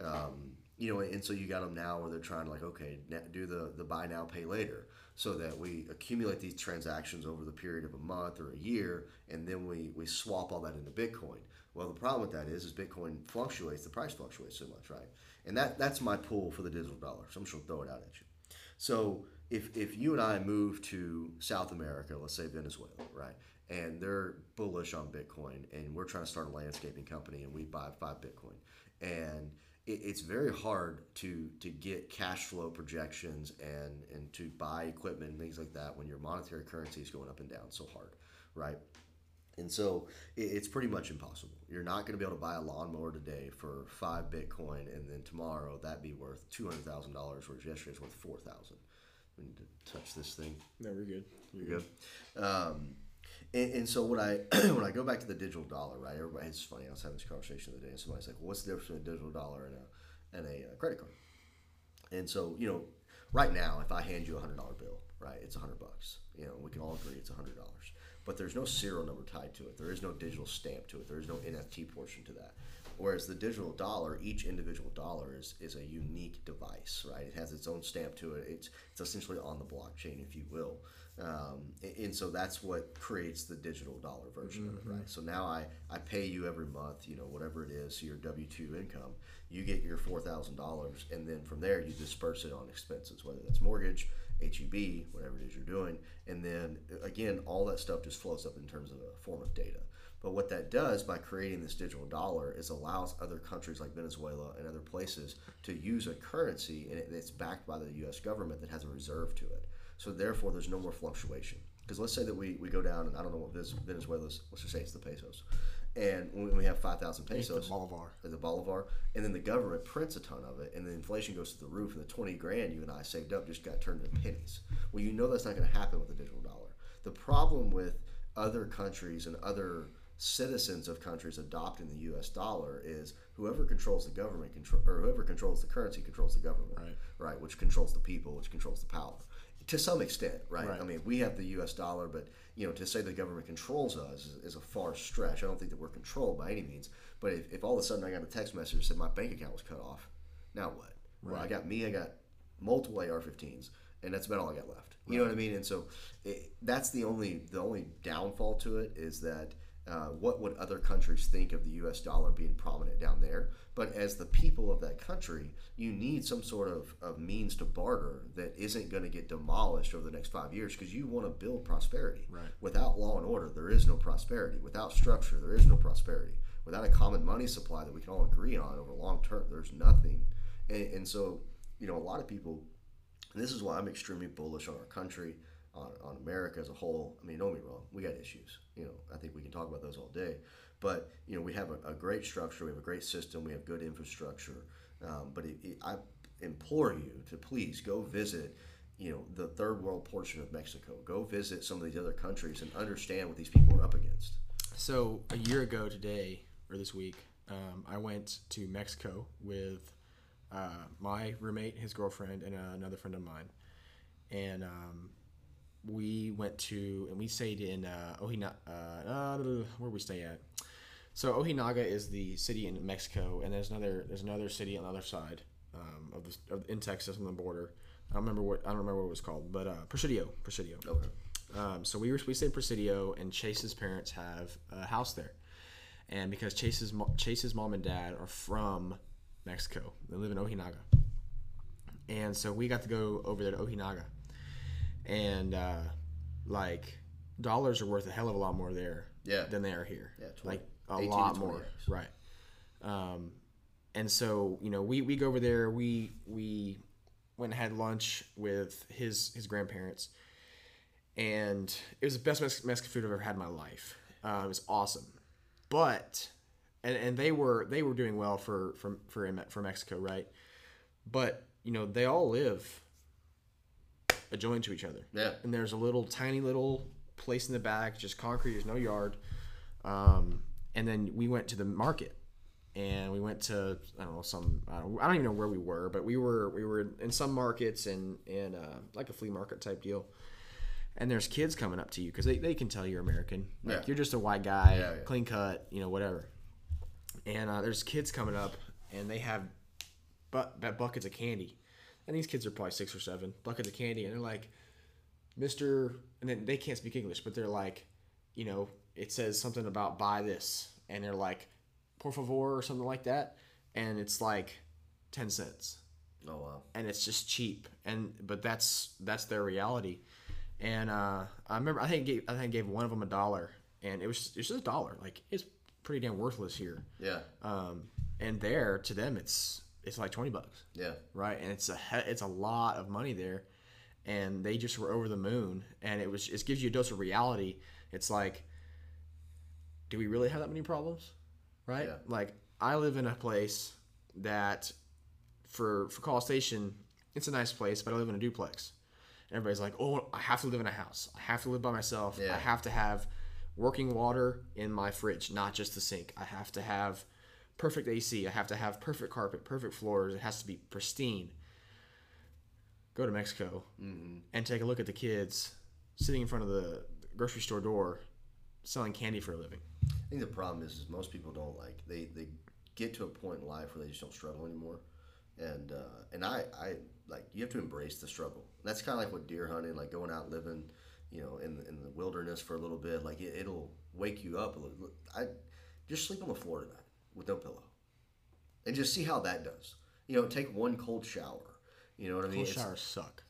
They feel good at the end, but they suck. Yeah, and so it's just I think people kind of lose touch with what the struggle is really like because they just get so comfortable, and every night they lay down in their cozy little bed. And have you ever read David Goggins' book Can't Hurt Me? I have. Yeah, the portion of it where he's like, yeah, this sounds real sweet. I think I've read it twice. You're sitting on your couch, and you're eating your little lollipop, and you're fat, and you think, you know what, this dude's out here running these marathons. I could probably do that. And he's like, but you can't even run to the door. And it's like it's so true that it's funny. You watch stuff on TV like a guy drop a ball in the NFL or something, and you think you can do that, but it's like these guys are full-blown athletes. So I think the problem is a lot of people don't struggle anymore, and so they don't. But they also don't have that perspective. They don't travel to these other third world countries. They don't see that stuff, and if you don't see it and you don't have that perspective, it's not real. That's right, and that's the same problem with censorship. Is if you don't hear it and then you don't begin to read about it and understand it, eventually it just goes away.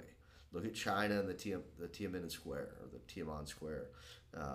There was a reporter that went over there and asked like 100 people if they knew what it was. They didn't know. And it's like that's one of the greatest revolutions of y'all's time was y'all's ability to put up against your government, and they don't even know what it was because it's not real. Right. It went away. Because not erased from history books. There's no social media. Nothing. Yep. But yeah, that's kind of my push on the digital dollar. I think that we'll see that come out this year. I think, and I'm very curious to see how it takes on. I don't think it's going to replace like the physical dollar and all that. I just think it's going to become another asset class. It's going to be another way to increase money velocity. That's what the economy is one man's expenses or another man's income.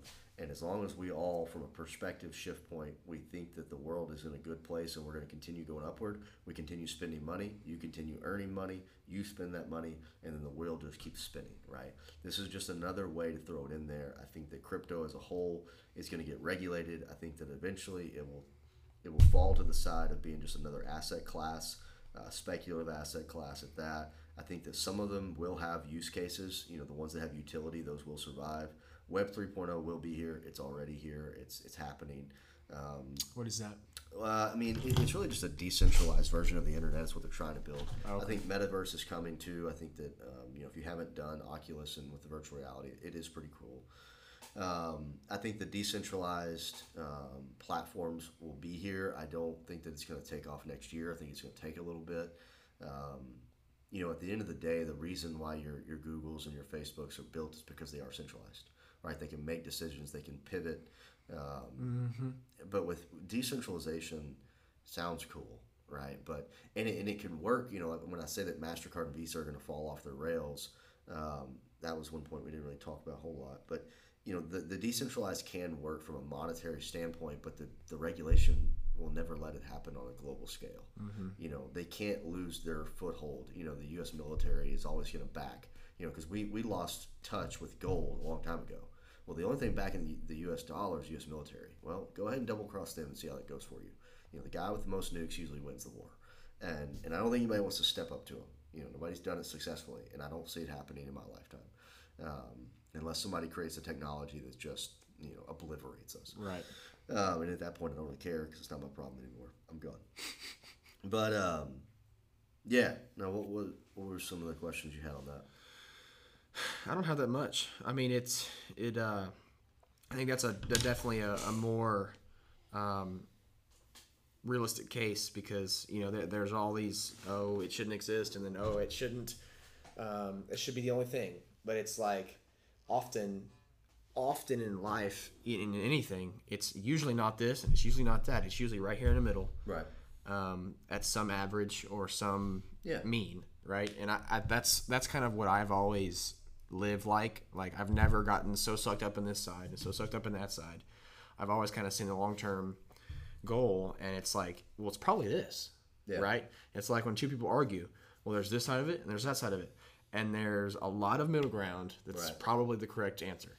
So yeah, I mean, I think that I don't think it's going to go anywhere. It's kind of like why Bitcoin and Bitcoin Cash, and then the Bitcoin 2.0 or whatever. And I really dug into it for a long time to understand like the hash rates and what it meant to mine it, and the blockchain and how it's on everybody's computer and it's trying to solve a complex equation, and really it's just guessing and checking, and that's what the computer's doing over and over. And then once it gets it right, it gives it a little token, and that's its reward for figuring out the equation, and we all agree on the ledger and all this stuff. And it's cool. It's cool technology. Again, I think it goes back to use case and what can it be used for, and how can you harness that energy and that power. But it's just like right now with the Kazakhstan stuff going on and how that's hurting Bitcoin. It's like it just goes to show you another instance, just like when China shut it down and Bitcoin tanked because of all the miners. It's like it's just another instance of the destabilization of it, right. And it's instability and price variation. And again, I think it goes back to it is an asset class. Is it going to take over the world and we're all going to use Bitcoin as legal tender? It can transact like 7 transactions per second. That's a joke. It needs to be like 700,000. Like we're not even in the same world. Probably 7 million. Yeah, it's not even close. Like we're not even on the same planet. So again, I look forward to MasterCard and Visa getting tanked, because I think that the fees they take off every credit card transaction is ridiculous. So I think that those payment rails will change. And that's why I buy. So I buy Bitcoin, Ethereum. I buy VET, Cardano, and I have no Helium. I don't have any Helium, and I have some. I haven't looked into it. I have some CRO coin that I staked a long time ago. It's doing well. But like the only reason I bought any of those is because they have obviously Bitcoin, but they have utility. Yeah, some sort of use case. They have a plan, and they have this is what we're going to be used for. Right. And it's not just hey, I have $1,000 Dogecoin. Right. Like whatever, So I 100% agree. Yeah. What makes a great leader? Oh man, I think I take a different approach to the leadership thing. I think a lot of people would name off random characteristics of what great leaders are and are not. And I think one of the big things for me is being inclusive with the team. I think that's a big one. I think a lot of people think leaders or great leaders need to have all the answers. Whereas my approach is that, a great leader needs to allow all of his people to have a voice, and then you have to choose the best answer, right? But that's a big part of it. They're to find the answers, I guess. I don't have all the answers, you know what I mean? But I know that my team does, and that through me they can all have a voice, and then we can choose the best direction going forward, right? I think encouragement is a big one. Encouraging and enabling others to reach points that they never thought they could, right? And sometimes that means letting them struggle. And that's a hard thing to do, is to task someone with a task and then watch them struggle with it and you not step in and help them figure it out. You just got to let them keep struggling with it. And then ultimately, as long as you've got the right person, they're going to see their way through it, right? If you don't have the right person, they may just lay down and quit on you. Right. But as long as you got the right person, I think they'll keep going. I think leading by example is a big one. Practicing what you preach. One of the things whenever I first got into fire protection, in order to gain the trust of the guys, gain their respect, was I became an absolute expert. All the way to the point where I taught classes in Georgia and Indianapolis and Washington. I traveled all around the country teaching classes on fire protection because I was such a subject matter expert on pumps and valves and systems and NFPA and how all this stuff plays in together. And that gained the respect of my guys because I was able to turn around and translate that down to them to craft their skills behind this industry. Because it's not just work. At the end of the day, it's like this is a profession, and you want to know where it comes from. Like back in the day, they used to have wood that they would put up inside warehouses, and they would drill holes in it, and they would fill it with wax. And then when that wax would melt, that water would come out of that hole, and that was the original fire protection system. Really? Yeah. And so it's like stuff like that where it's like if you're going to dedicate, I've been doing this since 2021. So I started in like 2015, 6-7 years of my life that I've been dedicated to just this. Then you need to be an expert. Right. You know what I mean? But I've met guys that have been doing this stuff for 20 years that still don't know that 3 stairwells in a building mean 1,000 GPM fire pump, right? That's just code. Mm-hmm. How do you not have that memorized yet? Mm-hmm. So I think leading by example is a big one. I know at one of the companies I worked for, one of the things that they were notorious for was taking these highfalutin people, right? Harvard business grads, West Point graduates, taking these high-end guys and bringing them in and setting them down in place as a leader. And 9 times out of 10 they failed. And they were great people, but they just didn't understand what they were doing. Right. And so as a leader, you have to make it a point to be a subject matter expert. Learn what it is you're doing, learn the pain points of your people, understand what they're going through, and then figure out how to be a resource, for them. Transparency is a huge one for me. I think that one of the biggest problems, and this is not going to go anywhere, is that people they avoid the tough conversations. They don't want to have a man-to-man transparent talk. And I will put my guys in a room and I will say, this is what you said to me and this is what you said to me. And now y'all are fixing to say it to each other. Because I just, the elephant's on the table. Let's do this. You know what I mean? And I'm not here to get physical or violent. Like, I don't promote any of that stuff. We're going to have man-to-man talk, and you're going to use your words. And, every once in a while, people get hot and bothered, and you can tell they start sweating, red, face red. And it's like, everybody take a chill pill. We're just going to have a conversation. You know what I mean? And let's all get it out on the table. And, 9 times out of 10, when you leave that room, everybody's happier. They got it off their chest. They had that conversation. I think that dragging it on down the road or kicking that can just hurts everybody. Yep. So I found that the ability to have tough conversations, be transparent is really good. Believe in the message that you're preaching. You can't sell something that you don't believe in. And so I think that's a big part of it. Absolutely. Don't make it all about the business. I think that's something that it's taken me a while to really learn. But like my guys will sit down with me and talk about budgeting. They'll talk about investing. They'll talk about their wives and their kids and like how life as a whole comes together. And I think that as a leader, that's important for them to be able to confide in you in important topics. And so don't just pigeonhole yourself and that I'm the business leader and this is all I'm about. Mm-hmm. It's like I told the guys the other day, we were going over this book Traction and going through all the lessons that it has and everything. And my final statement to a couple of them was, we do all this business reporting, we do all this business meetings and all this stuff. Don't let this be the only meeting that you have.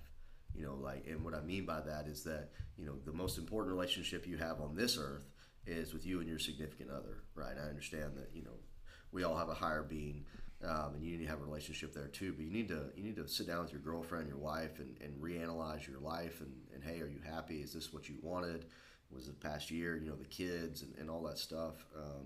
it's important to take the same planning that we do in business and plan with everything else. Yeah, it's live life by design is kind of the quote that I go by. But Yep.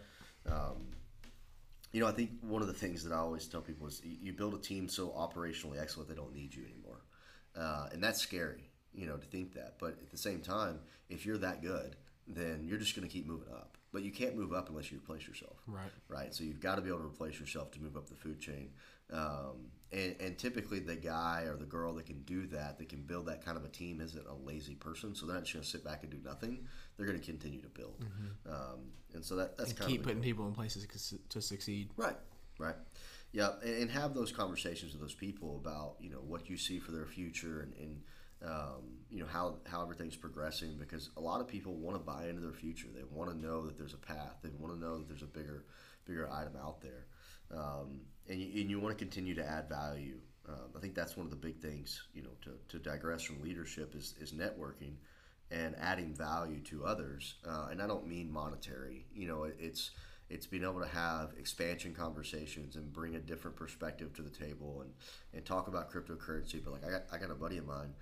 He's knocking down 40, 50K a month in mining crypto. Yeah. And I go over there once every other week or so and sit down and talk to him. And half the time I tell him he's crazy. The other half, he shows me his bank account and I'm crazy. Right. You know what I mean? Right. And so it's like, right.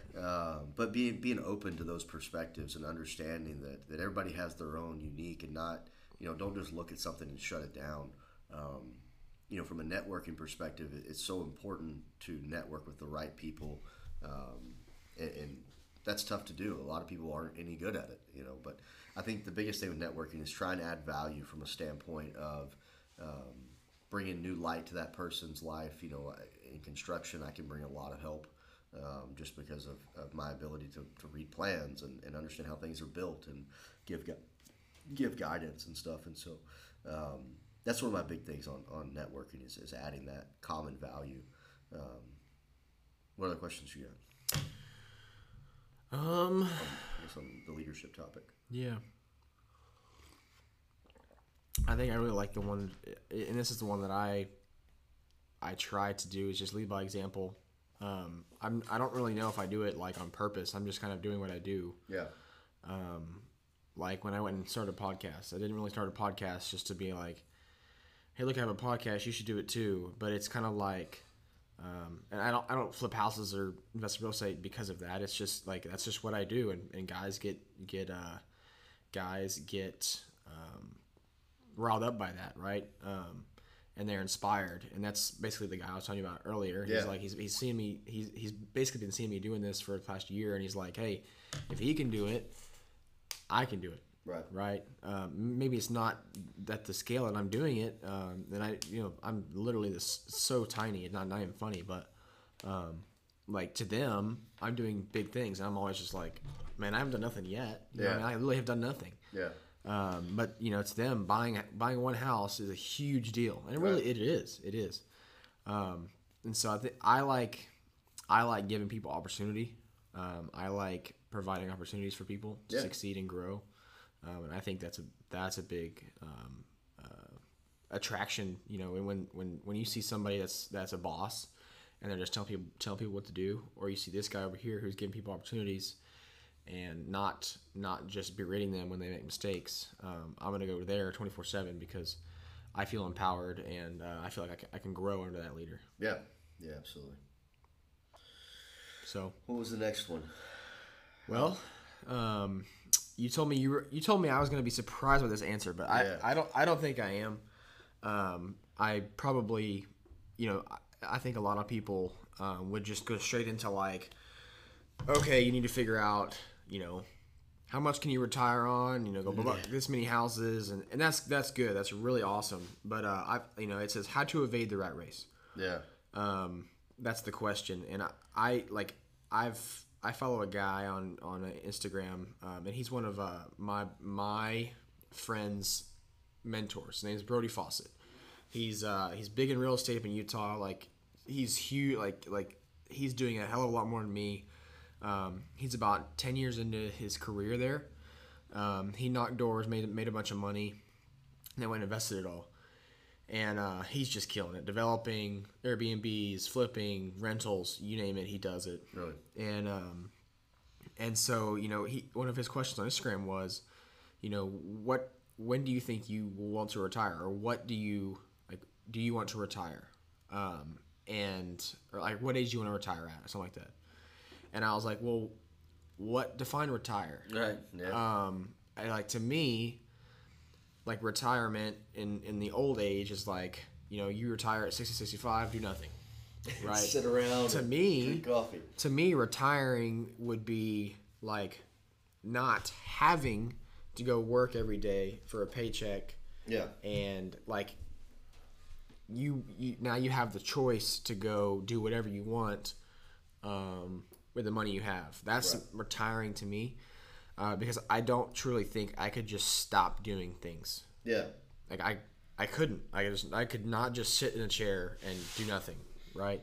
I got to be doing something. And so let's roll that into how can you or how will you evade the rat race? I think that I think ultimately my first answer, the reason why I said it, I think you'd be surprised, is my answer is don't. I've analyzed a lot. I say a lot, like 5 or 8 businesses where I go in and help people create like estimating softwares, or because I really love Excel, and so I go in and I'll help them. And I've done concrete, I've done dirt work, I've done landscaping, obviously fire protection. I created all my own, and so what I've noticed is a lot of people have no idea how to stay organized and do job progress reports and stuff like that. And so I look back at how did I learn all that stuff, and it was by jumping headfirst into the rat race, and always knowing in the back of my mind, this isn't what I want to do forever. Right. But I'm going to get in here and I'm going to learn it. I'm going to figure it out. I'm going to get a W-2 job. I'm going to go do these things, and then I'm going to see how I can make this system better. And so it's about systemizing. I remember I used to print off drawings on a 32 by 48 or 36 by 48 piece of paper, and then I would take everything off by hand with a crayon, and I mean it's a pencil crayon, and then measure it all with a ruler, and then type all that into a computer. And I'm talking $1 million worth projects, millions of dollars, like in thousands and thousands of feet of pipe and all this stuff that I drew all by hand. And I hated every second of it because I was like, I can do all this on a computer and be done way faster. And so whenever I started my own company, that's what I did. I created a software system, and then ultimately when I sold, they all looked at my software system and were like, holy shit, that's the greatest thing since sliced bread. And I was like, yeah, not really, but it's cool. And so now I'm designing a software system inside Summit to turn everything that I had created into a platform for them on the cloud, so that it'll do data report roll-ups, and everybody can use the same system I built. But ultimately, I think the rat race is good for people. I think it teaches you something. I think that every single kid needs to go get yelled at and told they're a piece of crap by a boss, so they can understand what that feels like on working really hard and then getting kicked down, and then that will build you up ultimately. And so I've told so many young guys that in my office that they're like, I don't understand what I need to do. What you need to do is get fired like 3 or 4 times, and so you realize what life is really about and how hard it is to get a good job with good people you really enjoy. And then I had one guy that literally he went to every single fire protection company that I could name, and then ultimately ended up back here. And he was one of my best guys. And I just think that he had that bug of always thinking the grass was greener on the other side, and he ended up back here.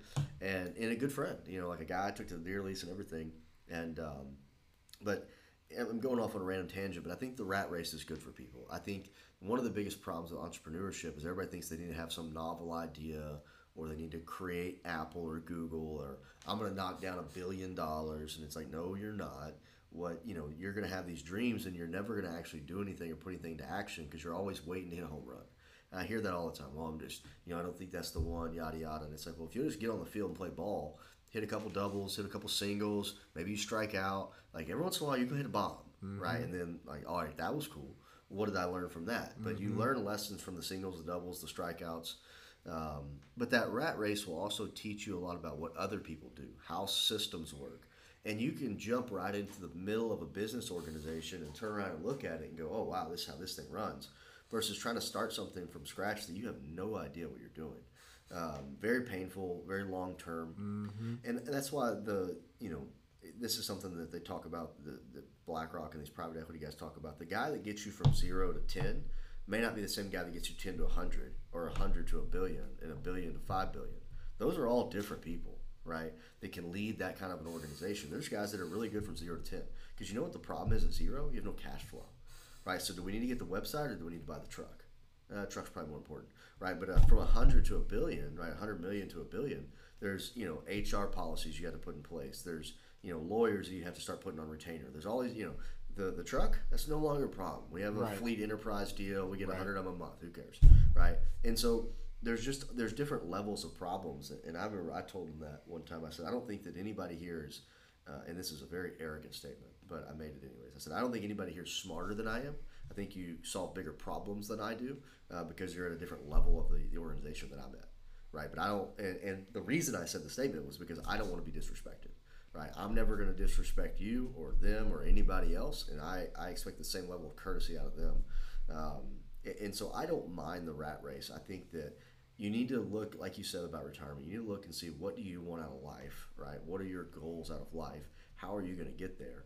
Devise a plan and conquer to knock it down. I think this quote, I heard it on the Joe Rogan podcast, that men live lives of quiet desperation, is so real because so many people don't plan and they don't get that opportune moment.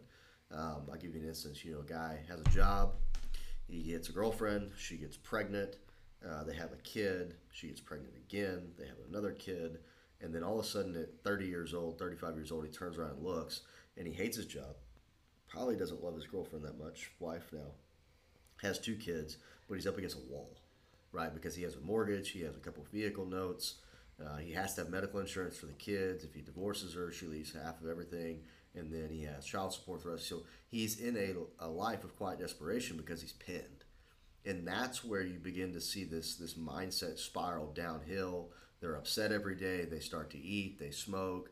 They begin to drink. And then you just see them kind of taper downhill. And it's like, how do you avoid that, right? Mm-hmm. And then, let's say we don't avoid it. Let's say we're in it. How do we get out of it, right? Because the worst thing you could do is accept your environment for what it is and just say, it is what it is. I'm going to live with it.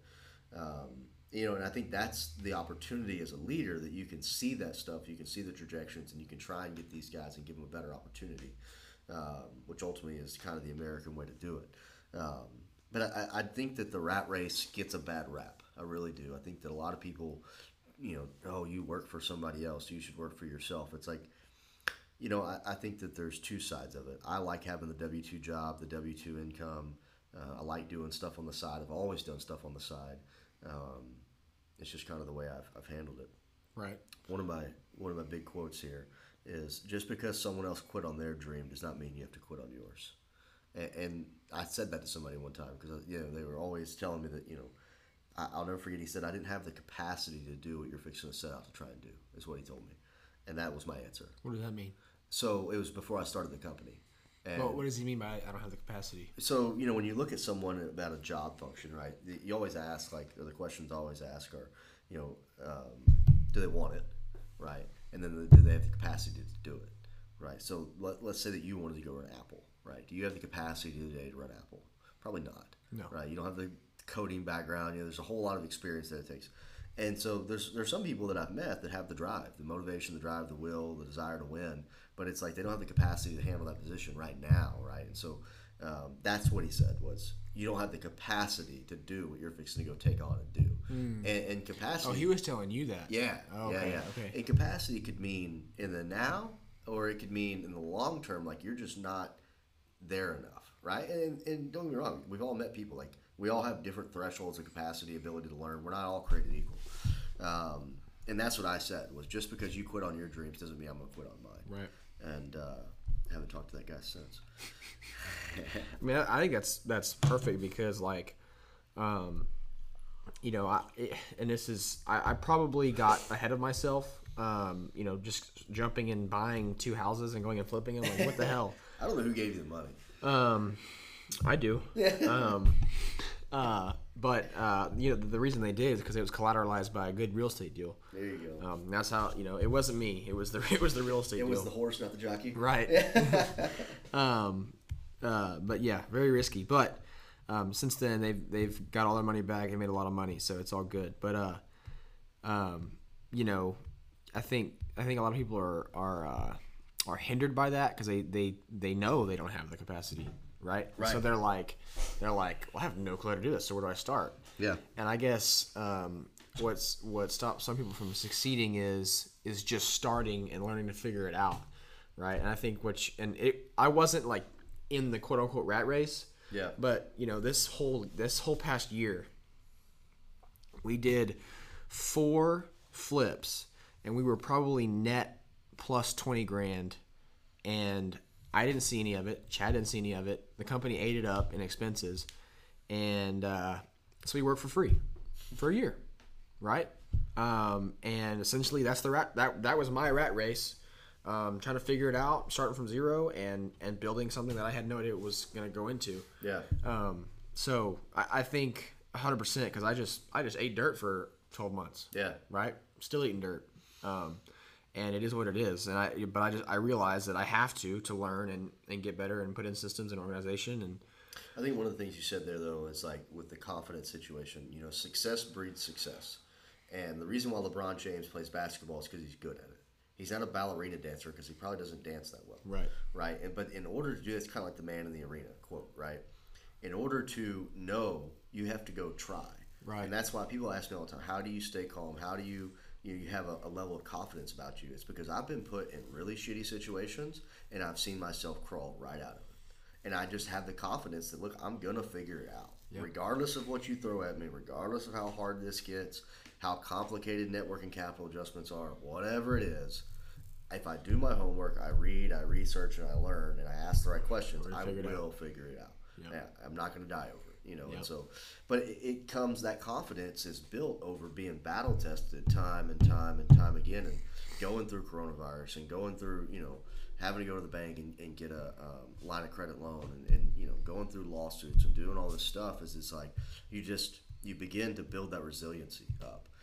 And that goes back to the jockey versus the horse. Investors look at the jockey. The horse is second. Right. First thing I want to know about is how's my jockey? Yep. You know what I mean? And then, all right, let's talk about the horse. Yeah, because you have a really, really good real estate deal, a really good car, and still crash it off the bridge. Oh, yeah. Like, easy. Yeah. Easy. Look at Theranos. I don't know what that is. Oh, you don't know what Theranos is? I don't know what Theranos Elizabeth is. Holmes. She just got locked up for a while. She was... Oh, yeah. Yeah, okay. You know, about the blood dose sampling and... I don't know any specifics. So, I mean, essentially, just long story short, she was saying that you could do a prick of a finger, similar to what you do for like a glucose test, and you can analyze that blood droplet on a spectrum to run 100 data points to tell you everything. I don't know if you do annual checkups, but I do an annual checkup every year. I get my blood drawn, and they run it through the ringer, right? And they're looking at every PSA analysis and all this stuff.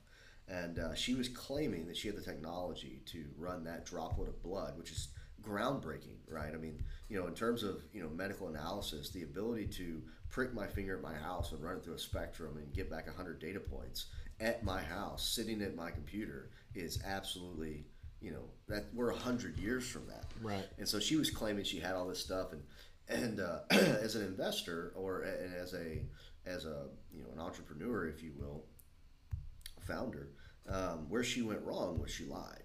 She claimed that she had all these contracts with the U.S. military. She was contracted with you know, CVS and Walgreens and all this stuff. And I mean, ultimately, she's gonna land herself in jail for 20 years.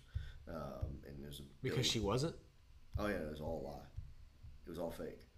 Yeah, you can't do that. And that was the thing, and that's what's kind of funny now. Like in hindsight, is all the big guys. You know, like if you're an investor, right? Like I told you about an investment I made into a software company, right? Well, I followed a software engineer who owns a software development company, right? Because he did all the due diligence on it, and then he came back and said, "Look, I'm writing a check." So I go in and I do my 10% due diligence, and I was like, "Look, if you're gonna write a check, then I'll write a check." You know what I mean? And so we both partnered up on that. Well, everybody that invested, not one of them are biotech.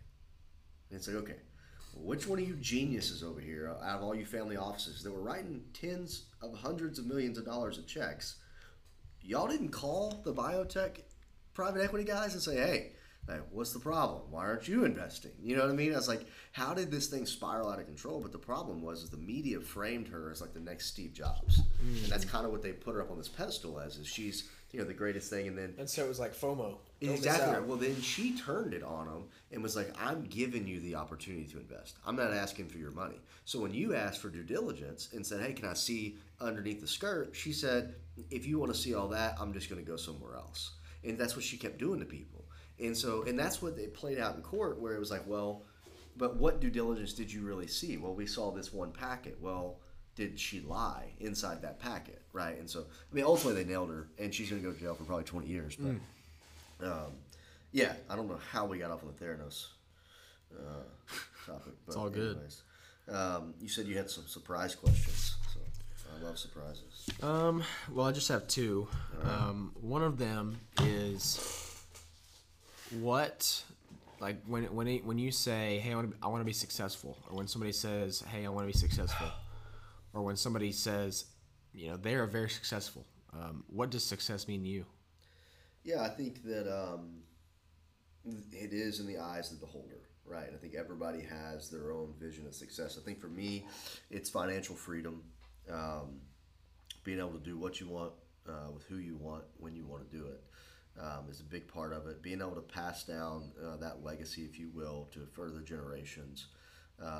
Being able to help out others. And one of the first things I did when I sold the company is I went and I gave back a scholarship to my hometown to two people that were going to A&M, one for aerospace engineering, one to be a nurse, and that was pretty cool. And I think that there's a lot of people tie success to finance, and financial freedom, and that makes sense, right? But it also, because you can have all the money in the world, but if you don't have the time, then what good does it do, right? And if you have all the time in the world, like retirement, but you don't have any money, then all you do is sit on the couch and you can't do anything. Yep. So I think those two things equal success. I think that I look at things, I break a lot of things down as an equation, right? And so inside equations are variables, right? And 1 + 1 = 2, right? Well, inside the equation of success, or inside the equation of happiness, money is a very large variable inside that equation, right? There's things like friends, there's family, there's health, there's time. All those are variables inside that equation, but you multiply that times money, right? And if you multiply it times 0, what is a multiple times 0? Zero, right? And so, and I'm not saying that money equals happiness, because it doesn't. Money, along with all these other variables coupled in together, can get you to happiness. But I also think that one of the things that I hate about our society is that people aren't allowed to change their minds. Like Trump used to get ridiculed over changing his mind. Well, it's like, well, whenever you get in there and you learn a few more facts and you understand a few more things, you're allowed to change your mind. And it's the same thing goes with your life and your job. And it's like, that's one of the, people go to engineering school and they get out and they realize, I hate being an engineer. Mm-hmm. You're not an engineer. And it's like, okay, that's fine. Well, wish you could figure that out before you spent 5 years doing this, and that's why it's beneficial for some of these. I went and I did a tour at the local high schools here, and got to see what those kids are doing. They're building stuff. They're doing way more than I ever dreamed of doing in ag school. With they're doing framing and mechanical, electrical, plumbing, and all this welding, and all we did just was to figure out what they want to do. Yeah, I hate welding. All right, cool. Next, it's like we built trailers and deer feeders. Had no idea what I wanted to do. And so I went to college because my parents conned me into it with a vehicle, and then I wanted to power lift. And other than that, I was going to work. Really? Yeah, I wouldn't settle in college. I didn't care. And now I have 2 master's degrees. It's crazy. But yeah, so I think that's the thing with success is define your equation, live life by design, and don't be afraid to pivot. That's a big part of it. That's a good point about changing your mind. I think it's so ridiculed because people call it hypocritical when you start changing your mind. And it's just it's like I don't know what I'm trying to say. Look at the CDC; they do it all the time. There you go. There you go. I gotta think about. I have one more question. All right. I gotta think about it. No, you're good. No. Let me think about it. I had it in my head before you went.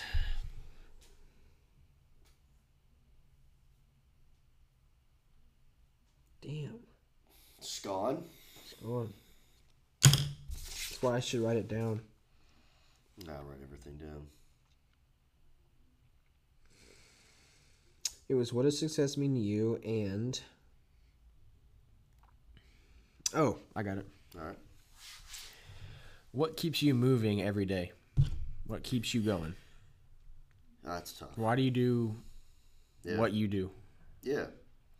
I think that, obviously the motivate and inspire others through action is a big portion of it. I think I sent you this text. It was that, one of the hell on earth is the day you die, and then the life you could have lived gets shown to you as you stand there before him. And, that's terrifying. If that doesn't wake you up, I don't know what will. But, it's kind of living life to the full potential. We were given a gift. Everybody was given a different gift. And why not use that to the fullest extent that you can? You only get one life here. And that doesn't mean that you need to run yourself in the ground and go and be sporadic and just drain all your energy. But it goes back to living life by design and having key set points, key achievements you want to achieve, celebrate those achievements, spend time with those you want to spend time with. And be intentional with your actions. But that's what keeps me going, is knowing that I've seen the success that I've gotten thus far with the energy and the effort that I've put into it. I wrote part of a book one time, and then whenever I got fired, it stayed there on that laptop, so I don't have access to it. Damn. And I remember, I remember a lot of it, but the title of it, and I can't remember exactly what it was, but it was like the compounding interest of success, knowledge, and wealth. And, because everybody always thinks of compound interest in terms of money, but it's also in success, and it's also of knowledge. Because, don't get me wrong, you forget stuff. But as you begin to take leaps, you go further and further and further and further, right? And so that's kind of what keeps me going, is being able to look back whenever you do those reflection moments and you say, man, look at where I'm at. And it's like, all right, well, I'm 30.